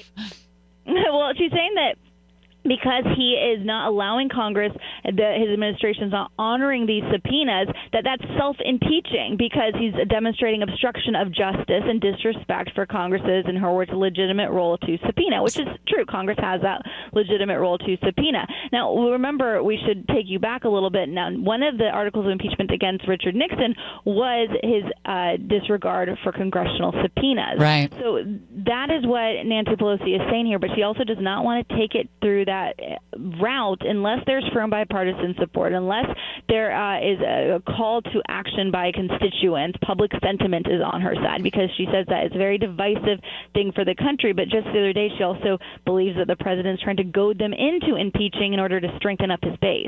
Wow, that's good stuff. I mean, that's very dramatic, and I love how careful she is being with her language, because then it's not the Congress impeaching him; it's which is seen so far in the polls as not what the country wants.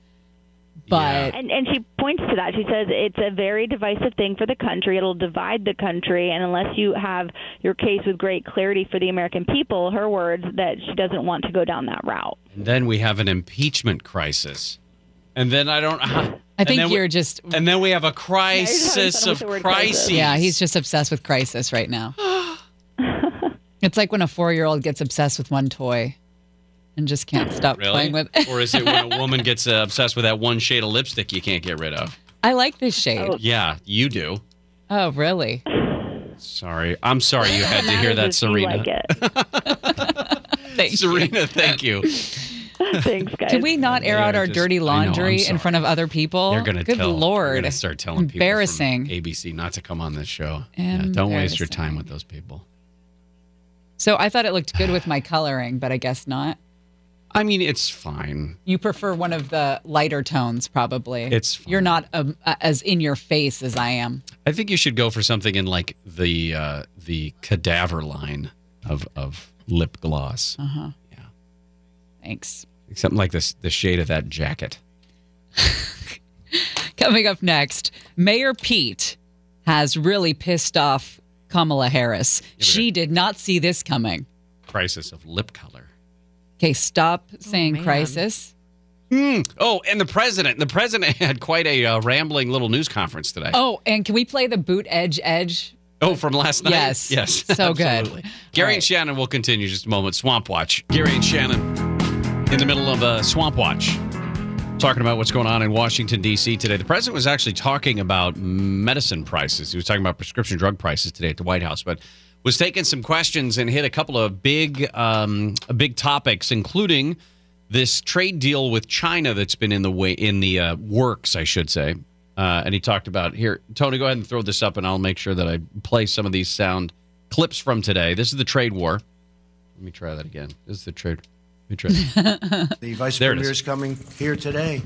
We were getting very close to a deal. Then they started to renegotiate the deal. We can't have that.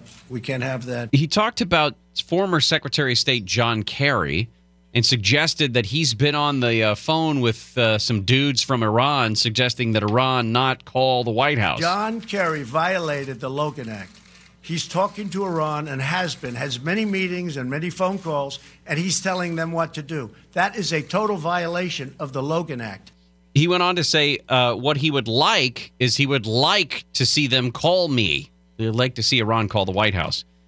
John Kerry tells them not to call. And then a question about Don Jr.'s subpoena from a Senate committee. I was very surprised to see my son. My son's a very good person, works very hard. The last thing he needs is Washington, D.C. He could rather not ever be involved. It's kind of funny. That's funny because the news just yesterday before that subpoena was issued was that he was in contention. He was considered in the running for a seat in Wyoming. Yeah. And so for the president to say that, I'm reading between the lines, the president doesn't think his son should be in politics. And he's on the record with that now. That's good. In D.C. right now, the Boston Red Sox are at the White House. They just started a ceremony. The president was there with the World Series trophy and the world champion Boston Red Sox, but a bunch of them didn't show up.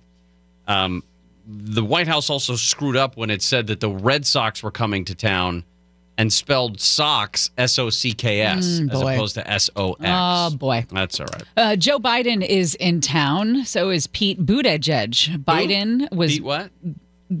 Well, I'll let the president explain. We have a young man, Buttigieg. Buttigieg. They say edge. That guy. Why would that be a point that you had to hammer home, I think? Oh, Lord have mercy. So Biden's with Garcetti last night. They go to King Taco. They eat some tacos. They have some soda. What is it with these little stops in these places that are quintessentially Los Angeles or whatever other city they're going to be in and in the eating thing?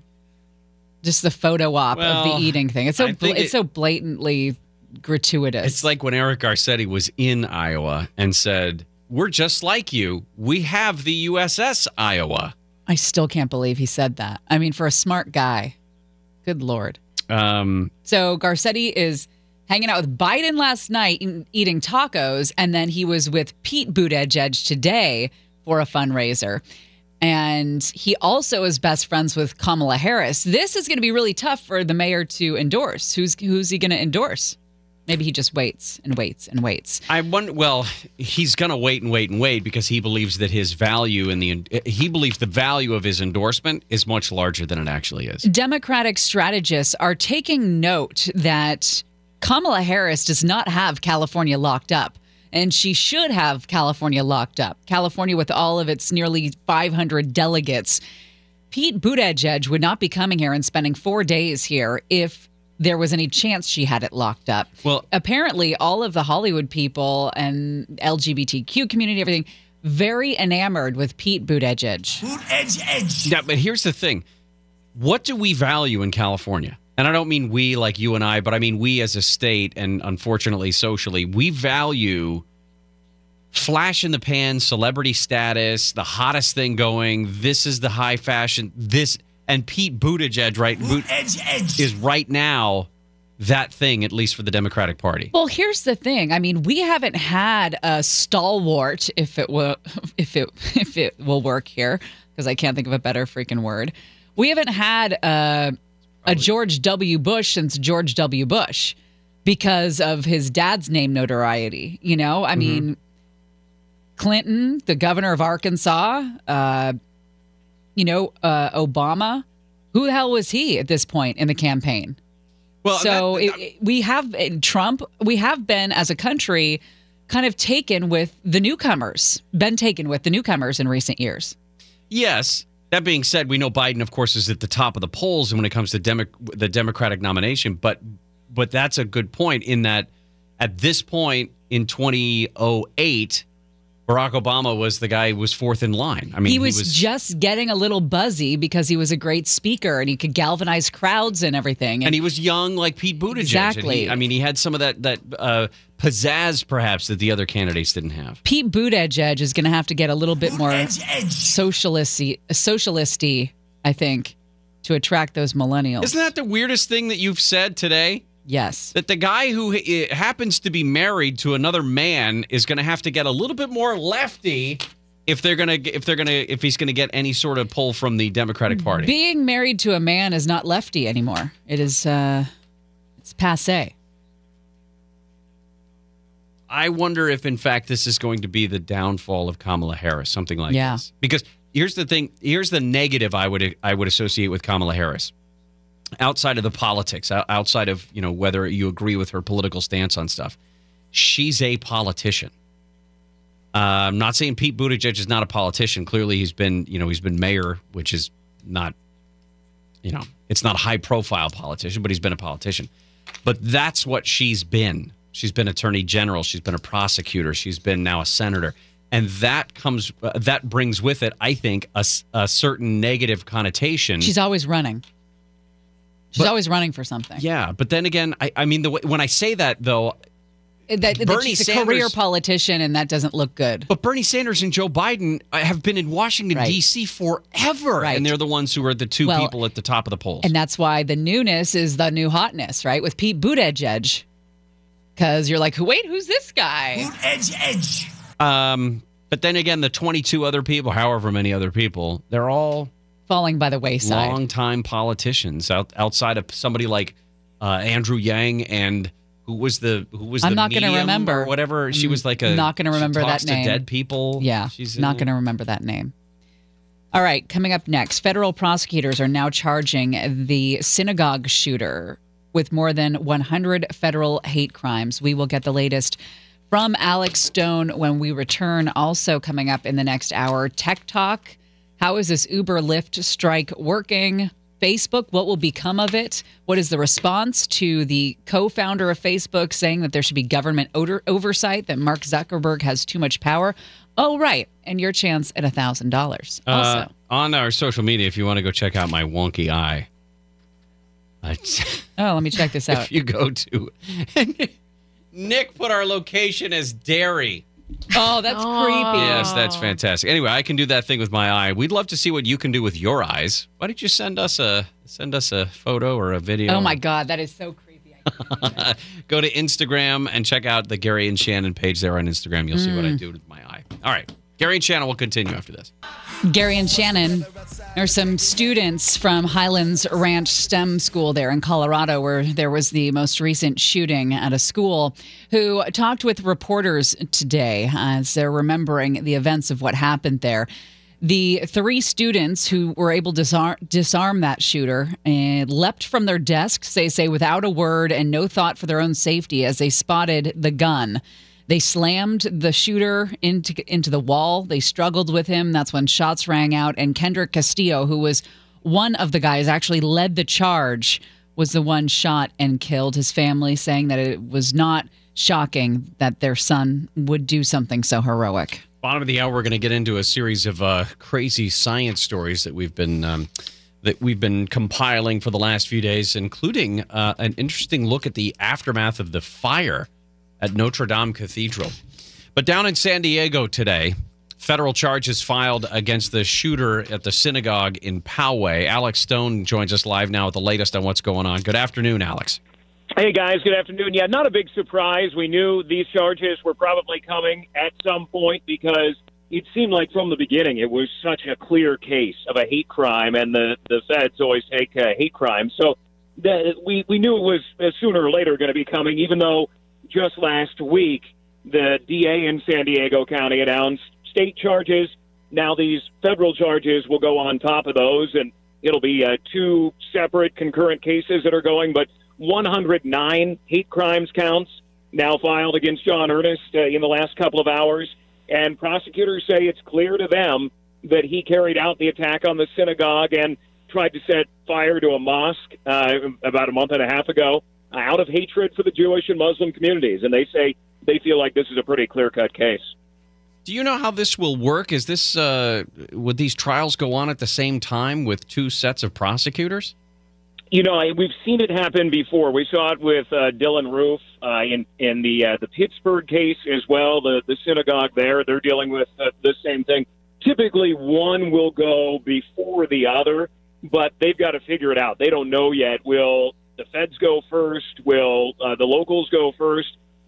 Both cases could get them the death penalty, even though under California law right now, the death penalty, getting it doesn't mean a whole lot since Gavin Newsom has put it on hold or dismantled it as much as he can. But on the federal side, he could get the death penalty and could actually get the death penalty under federal law. So they may decide to go the federal route. We don't know. It's going to be up to the Attorney General, the U.S. Attorney General, if they go for the death penalty. And prosecutors in San Diego say they don't know what the AG will do. As of right now, it'll just be going after life in federal prison, but then they could decide at some point, depending on what the AG decides, if they're going to go for the death penalty. Of course, Lori Kay, 60 years old, lost her life in that foyer of the synagogue. It seems as though he had tried to reload, if I remember correctly, and then took off with a bunch of extra rounds of ammo. And now we're hearing he called 911 from the car? Yeah, well, and we had known initially that he had called and wanted to surrender, but we didn't know what he had said on that 911 call. And now in this federal complaint that we've got, which is a lot of pages, there are a lot of new details about how this whole thing unfolded. We know that he had the extra clips on him, but he apparently maybe didn't know how to reload, couldn't do it quickly enough as he was being chased by the veteran who became a hero afterwards and by the off-duty Border Patrol agent who came out and fired at him, and so he ran away. We also now know, by the way, that he did get the gun only the day before, on that Friday, before he allegedly carried it out on Saturday. So he couldn't have been real accustomed to and really understand this gun. Plus, it doesn't seem like he really understood weapons very well anyway. But that may have played a role on not being able to quickly reload. But he got it from a licensed firearm dealer in San Diego. The feds are saying the sale was on the up and up. They don't think there was anything there. But on that 911 call, we know he said, quote, he told the California Highway Patrol call taker, because he called 911 on his cell phone as he was leaving the synagogue. He said, I just shot up a synagogue. I'm trying to defend my nation from the Jewish people. They're destroying our people. I opened fire at a synagogue. I think I killed some people. Then he went on and said he did it because the Jewish people are destroying the white race, as he was telling the call taker where he was and that he was giving up. What's going on with the synagogue? They haven't reopened for services yet, have they? You know, I don't think so.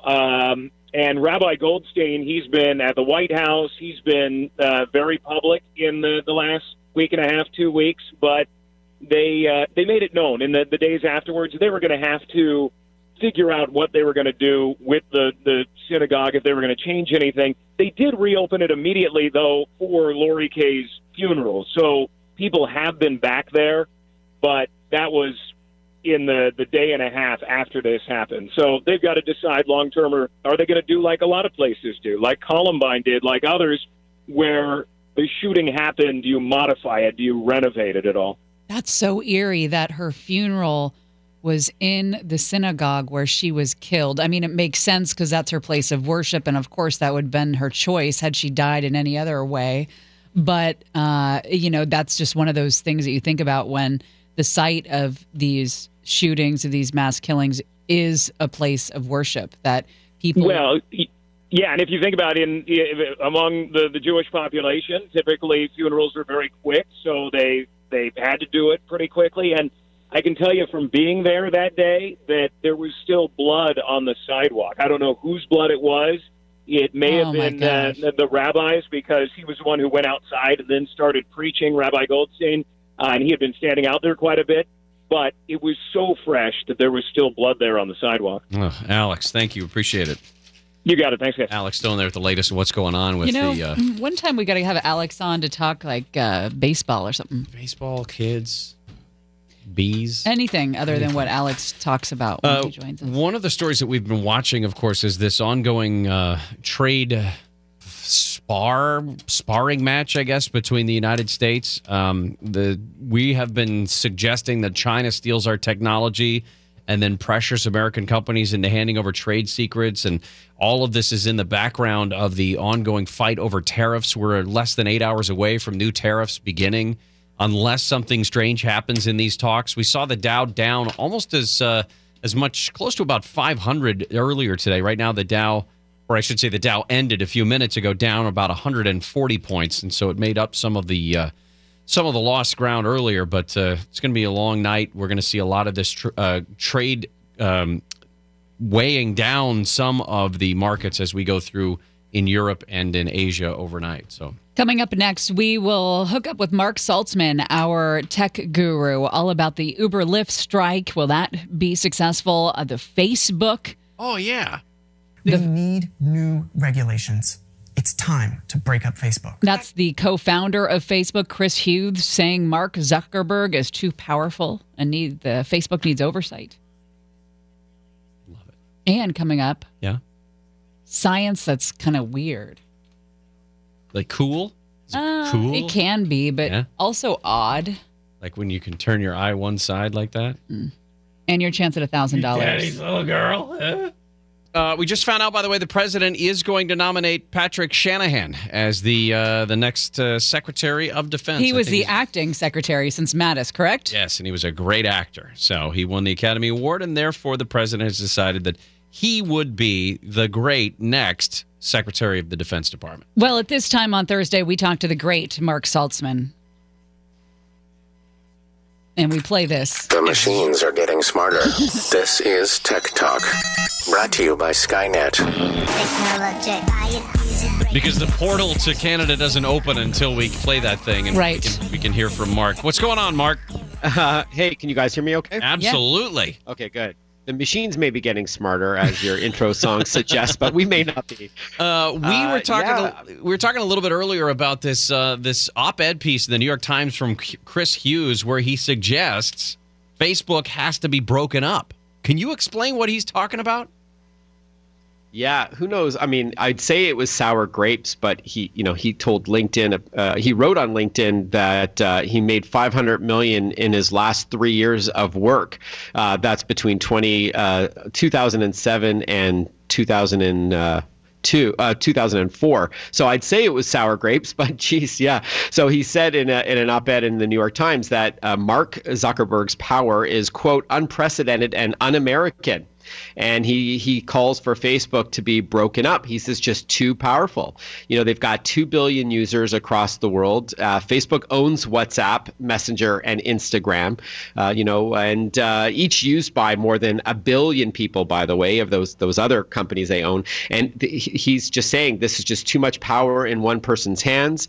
And he says he feels a sense of anger and responsibility. I think he's suggesting that the news that we're getting can be curated and or massaged and distributed in a way that is, I'm not going to say I'm not going to say the fake news. I'm not going to go there. But it could be what Mark Zuckerberg wants to feed to the masses. I mean, I understand his point in that 2 billion people are logging on to these social media sites every day. And if there's someone who can channel what they're seeing and funnel the bits that he thinks are important to them, that can be dangerous. Now, I don't agree with the whole government oversight over social media because that sounds to me like China. But I think maybe he's got a point. How much influence does Mark Zuckerberg have over the content that all of us see on Facebook every day? Yeah, I don't think on a daily basis he's getting involved in that, and I think they've made a number of announcements and changes that they've already executed to work on that after the 2016 presidential election and some of the proof that came out of that. Not to mention the data breaches and all that. But yeah, no, I know Elizabeth Warren is calling for the breakup of big companies like Facebook, but I find it ironic that Chris Hughes would call this un-American. I mean, I think this is the most American thing you can do is build up a huge company, and yes, there are antitrust laws laws in place, but I don't know what the motive is for this. I think he somewhat articulated this in the op-ed piece, but I think he just feels like it's too much power in too few of hands. And Facebook actually, in their defense on Thursday, today, they said that they accept that with success comes accountability, but you don't enforce accountability by calling for the breakup of a successful American company, and that the only way that change could be achieved is through the introduction of new rules and iterating on those. And I think they're, look, I don't work for the company. I use Facebook, and it is a choice for us to use it. But it's an interesting argument. But what's the alternative? There's going to be another big company that comes up. And what about Alphabet, who owns Google and Microsoft and Amazon? So it's it's an interesting argument, and I think that there's look at the comments on any of the articles today about this, and you can see it's hotly debated. It's obviously a very polarizing topic, but nobody's putting a gun to your head and saying you have to use Facebook to get your news. Two of the biggest shining examples of our tech-centered gig economy are Uber and Lyft. And as much as people use them, millions of people every single day, the people who drive for Uber and Lyft are not happy with the companies, and yesterday went through a strike. And I can think of myself, millions and millions of people who did not use their Uber and Lyft apps yesterday. I'm sorry. I'm checking my own research. I don't know anyone who didn't use Uber or Lyft yesterday. Monica used it yesterday. Oh, don't call me out. I was just going to challenge you. Oh, sorry. That. Yeah. So yes, there were some strikes in a couple of cities, LA being one of them. But I don't think the drivers. It's not a unified sort of movement here. It's a very small percentage of drivers that called for a strike, and they are demanding better wages because over the years Uber has chipped away at what the drivers would get, what their takeaway would get. So I can understand if you started 5 years ago and you're looking at what you're making now, that it is about 2/3 less. That's a pretty big drop. So instead of making about $30 an hour, you're making about 10. So look, I don't think it was a very well planned strike yesterday. Maybe it's very difficult because it is a gig economy and this could be your side hustle. It's kind of hard to orchestrate this, but it doesn't seem like it made much of a dent. The Uber and Lyft strikes hit mostly LA, New York, Boston, and Chicago, and a little bit in Toronto and London, but it didn't really make quite the dent. But they're protesting for better pay. I don't know if Uber's going to reverse it, but they're saying that it's just not enough to live on, and Lyft is no better. At the same time, as the companies are going public and raising lots of money for the shareholders, so they're showing that disparity there that they don't feel is fair if you're a driver. You can follow Mark on Twitter, Mark with a C _Saltzman, and you'll see such tech tips of the day like Tech Tip 106. When your tech is acting up, reboot it. Genius. Come on. That's number 106. That should be number 1. My wife said, you must have used that one already, right? I'm like, actually, I haven't.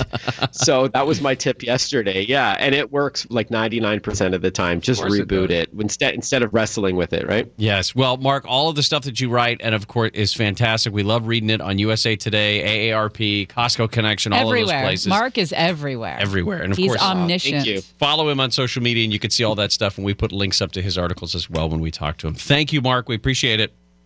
Likewise. Thanks, guys. Cheers. Mark Saltzman there with our Tech Talk. I love it when Mark signs off with cheers. Cheers. That's because that's what they do. No, it's not what nice they people do. Oh, nice people. I think I meant Canadians. No. Every Canadian is individual, just like every other person. Right. Yes. They don't all say cheers. Right. I don't know what they all talk about, but sorry. I see what you did. I know. Yeah, it's like when you're in London, you start talking with an accent. And these are some crazy science stories right here. We'll come up with a name for it when we come back. Like, I don't know, science time. Monica Ricks. What? What?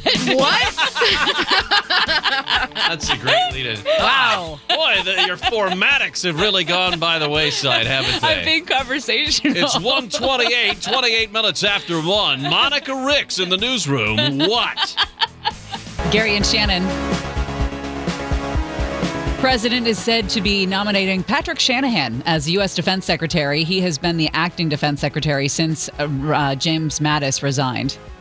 Sarah Sanders citing Shanahan's outstanding service. He was a Boeing executive for decades. Hey, a couple of things to tell you about. Earlier today, we did an interview with John Douglas, a former FBI profiler, worked with the agency for 25 years, became an author, wrote 15 books, including a new book that just came out, The Killer Across the Table, that just came out this week. We spent almost the entire 11 o'clock hour with him. We got very lucky. So if you want to listen to that interview, we have it up on our podcast. If you go to the iHeartRadio app and just click on podcast and type in Gary and Shannon, it's also up on the website. If you go to KFIAM640.com, use the keyword Gary and Shannon. Another update on a story that we've been talking about all week, of course, is the school shooting in Colorado.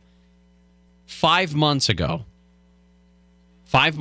a district official urged the school's administration to investigate allegations of violence, sexual assault, and campus bullying because an anonymous parent wrote to them and suggested that they were afraid that that could lead to a repeat of Columbine at STEM School Highlands Ranch. Oh, no. Yeah.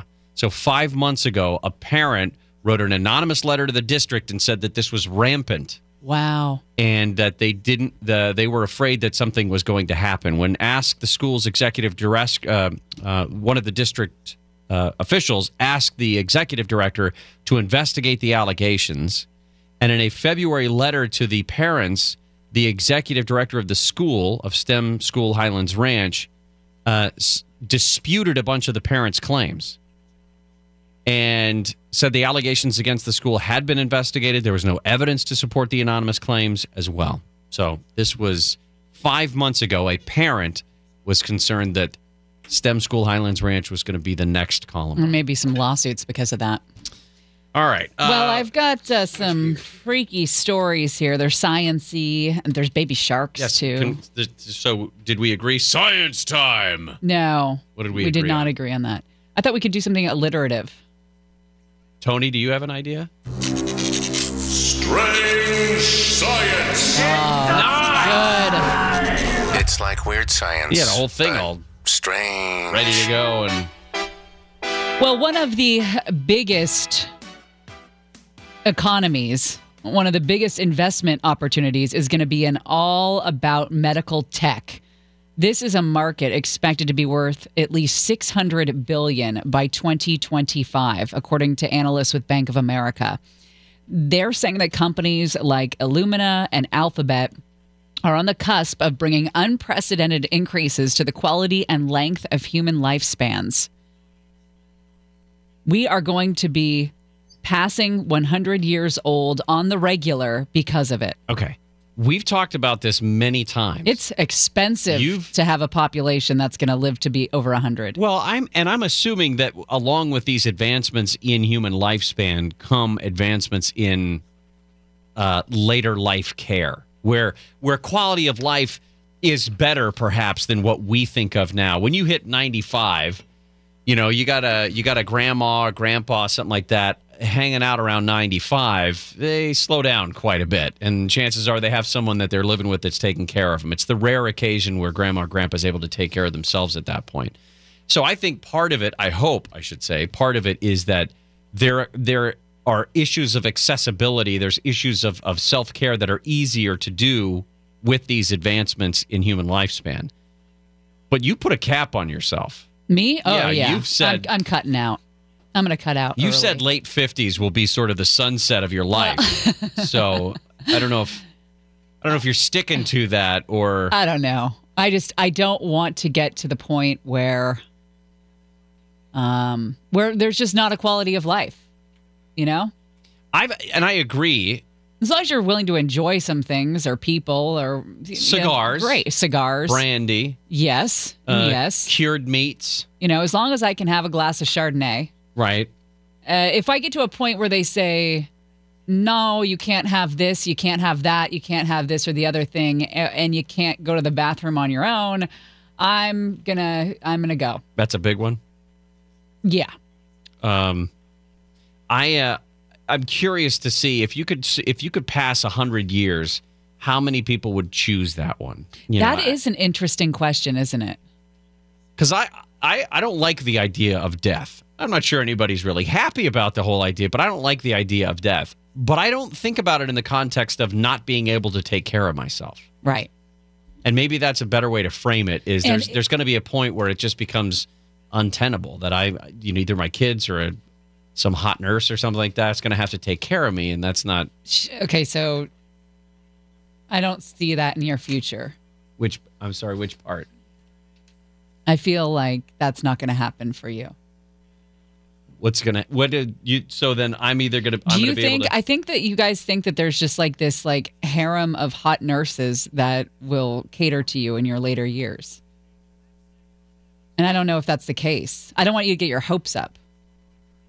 Maybe you could hire one of those topless maids in the van across the street to help you out. Okay, for just a second.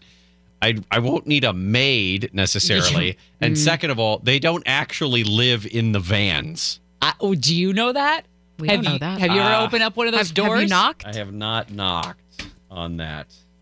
I want to call them one day and do an interview with the people that run topless maids. Nick's shaking me off. Yeah, he's like, I'm not making that phone call. You want to talk to them? You book it. Nick is usually a yes man.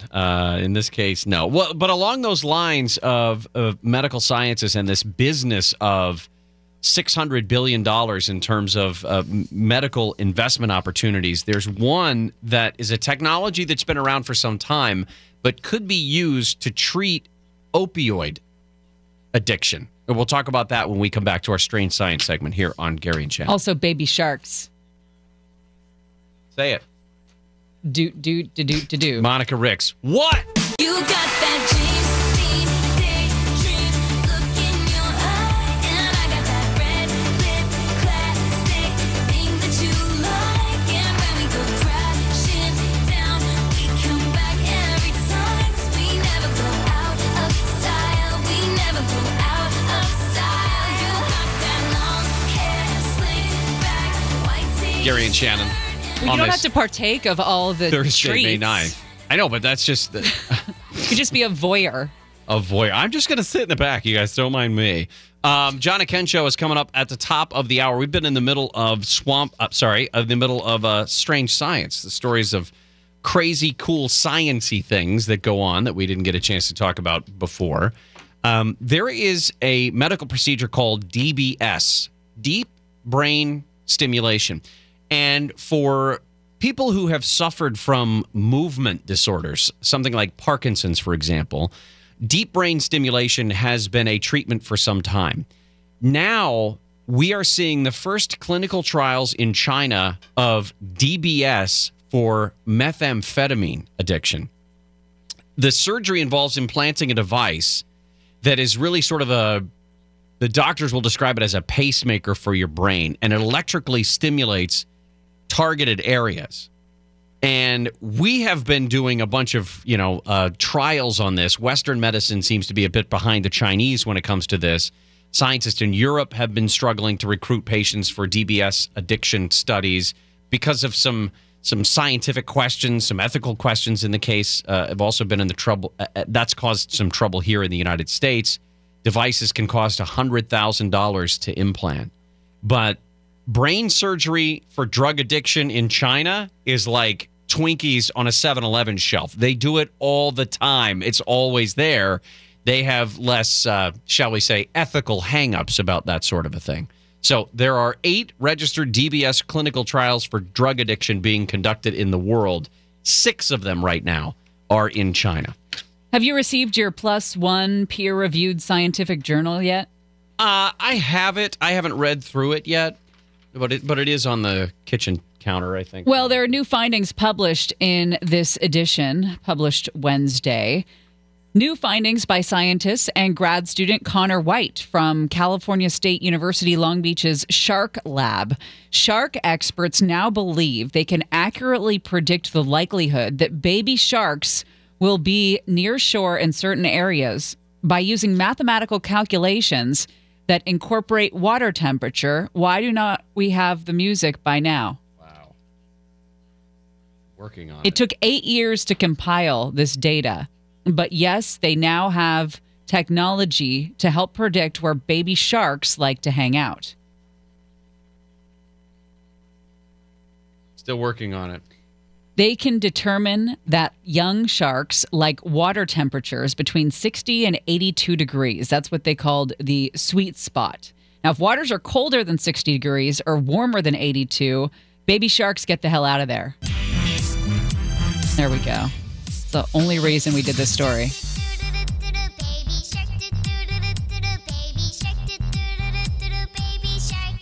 Can you turn it up louder? Mm-mm.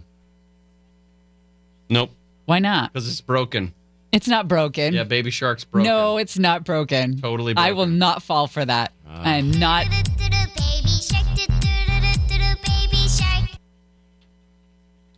You can't just play a little bit and then take it away like Well, that. I can't it's talk. cruel. It can't move into Mommy Shark. That's not what we're talking about. We're talking about Baby Sharks.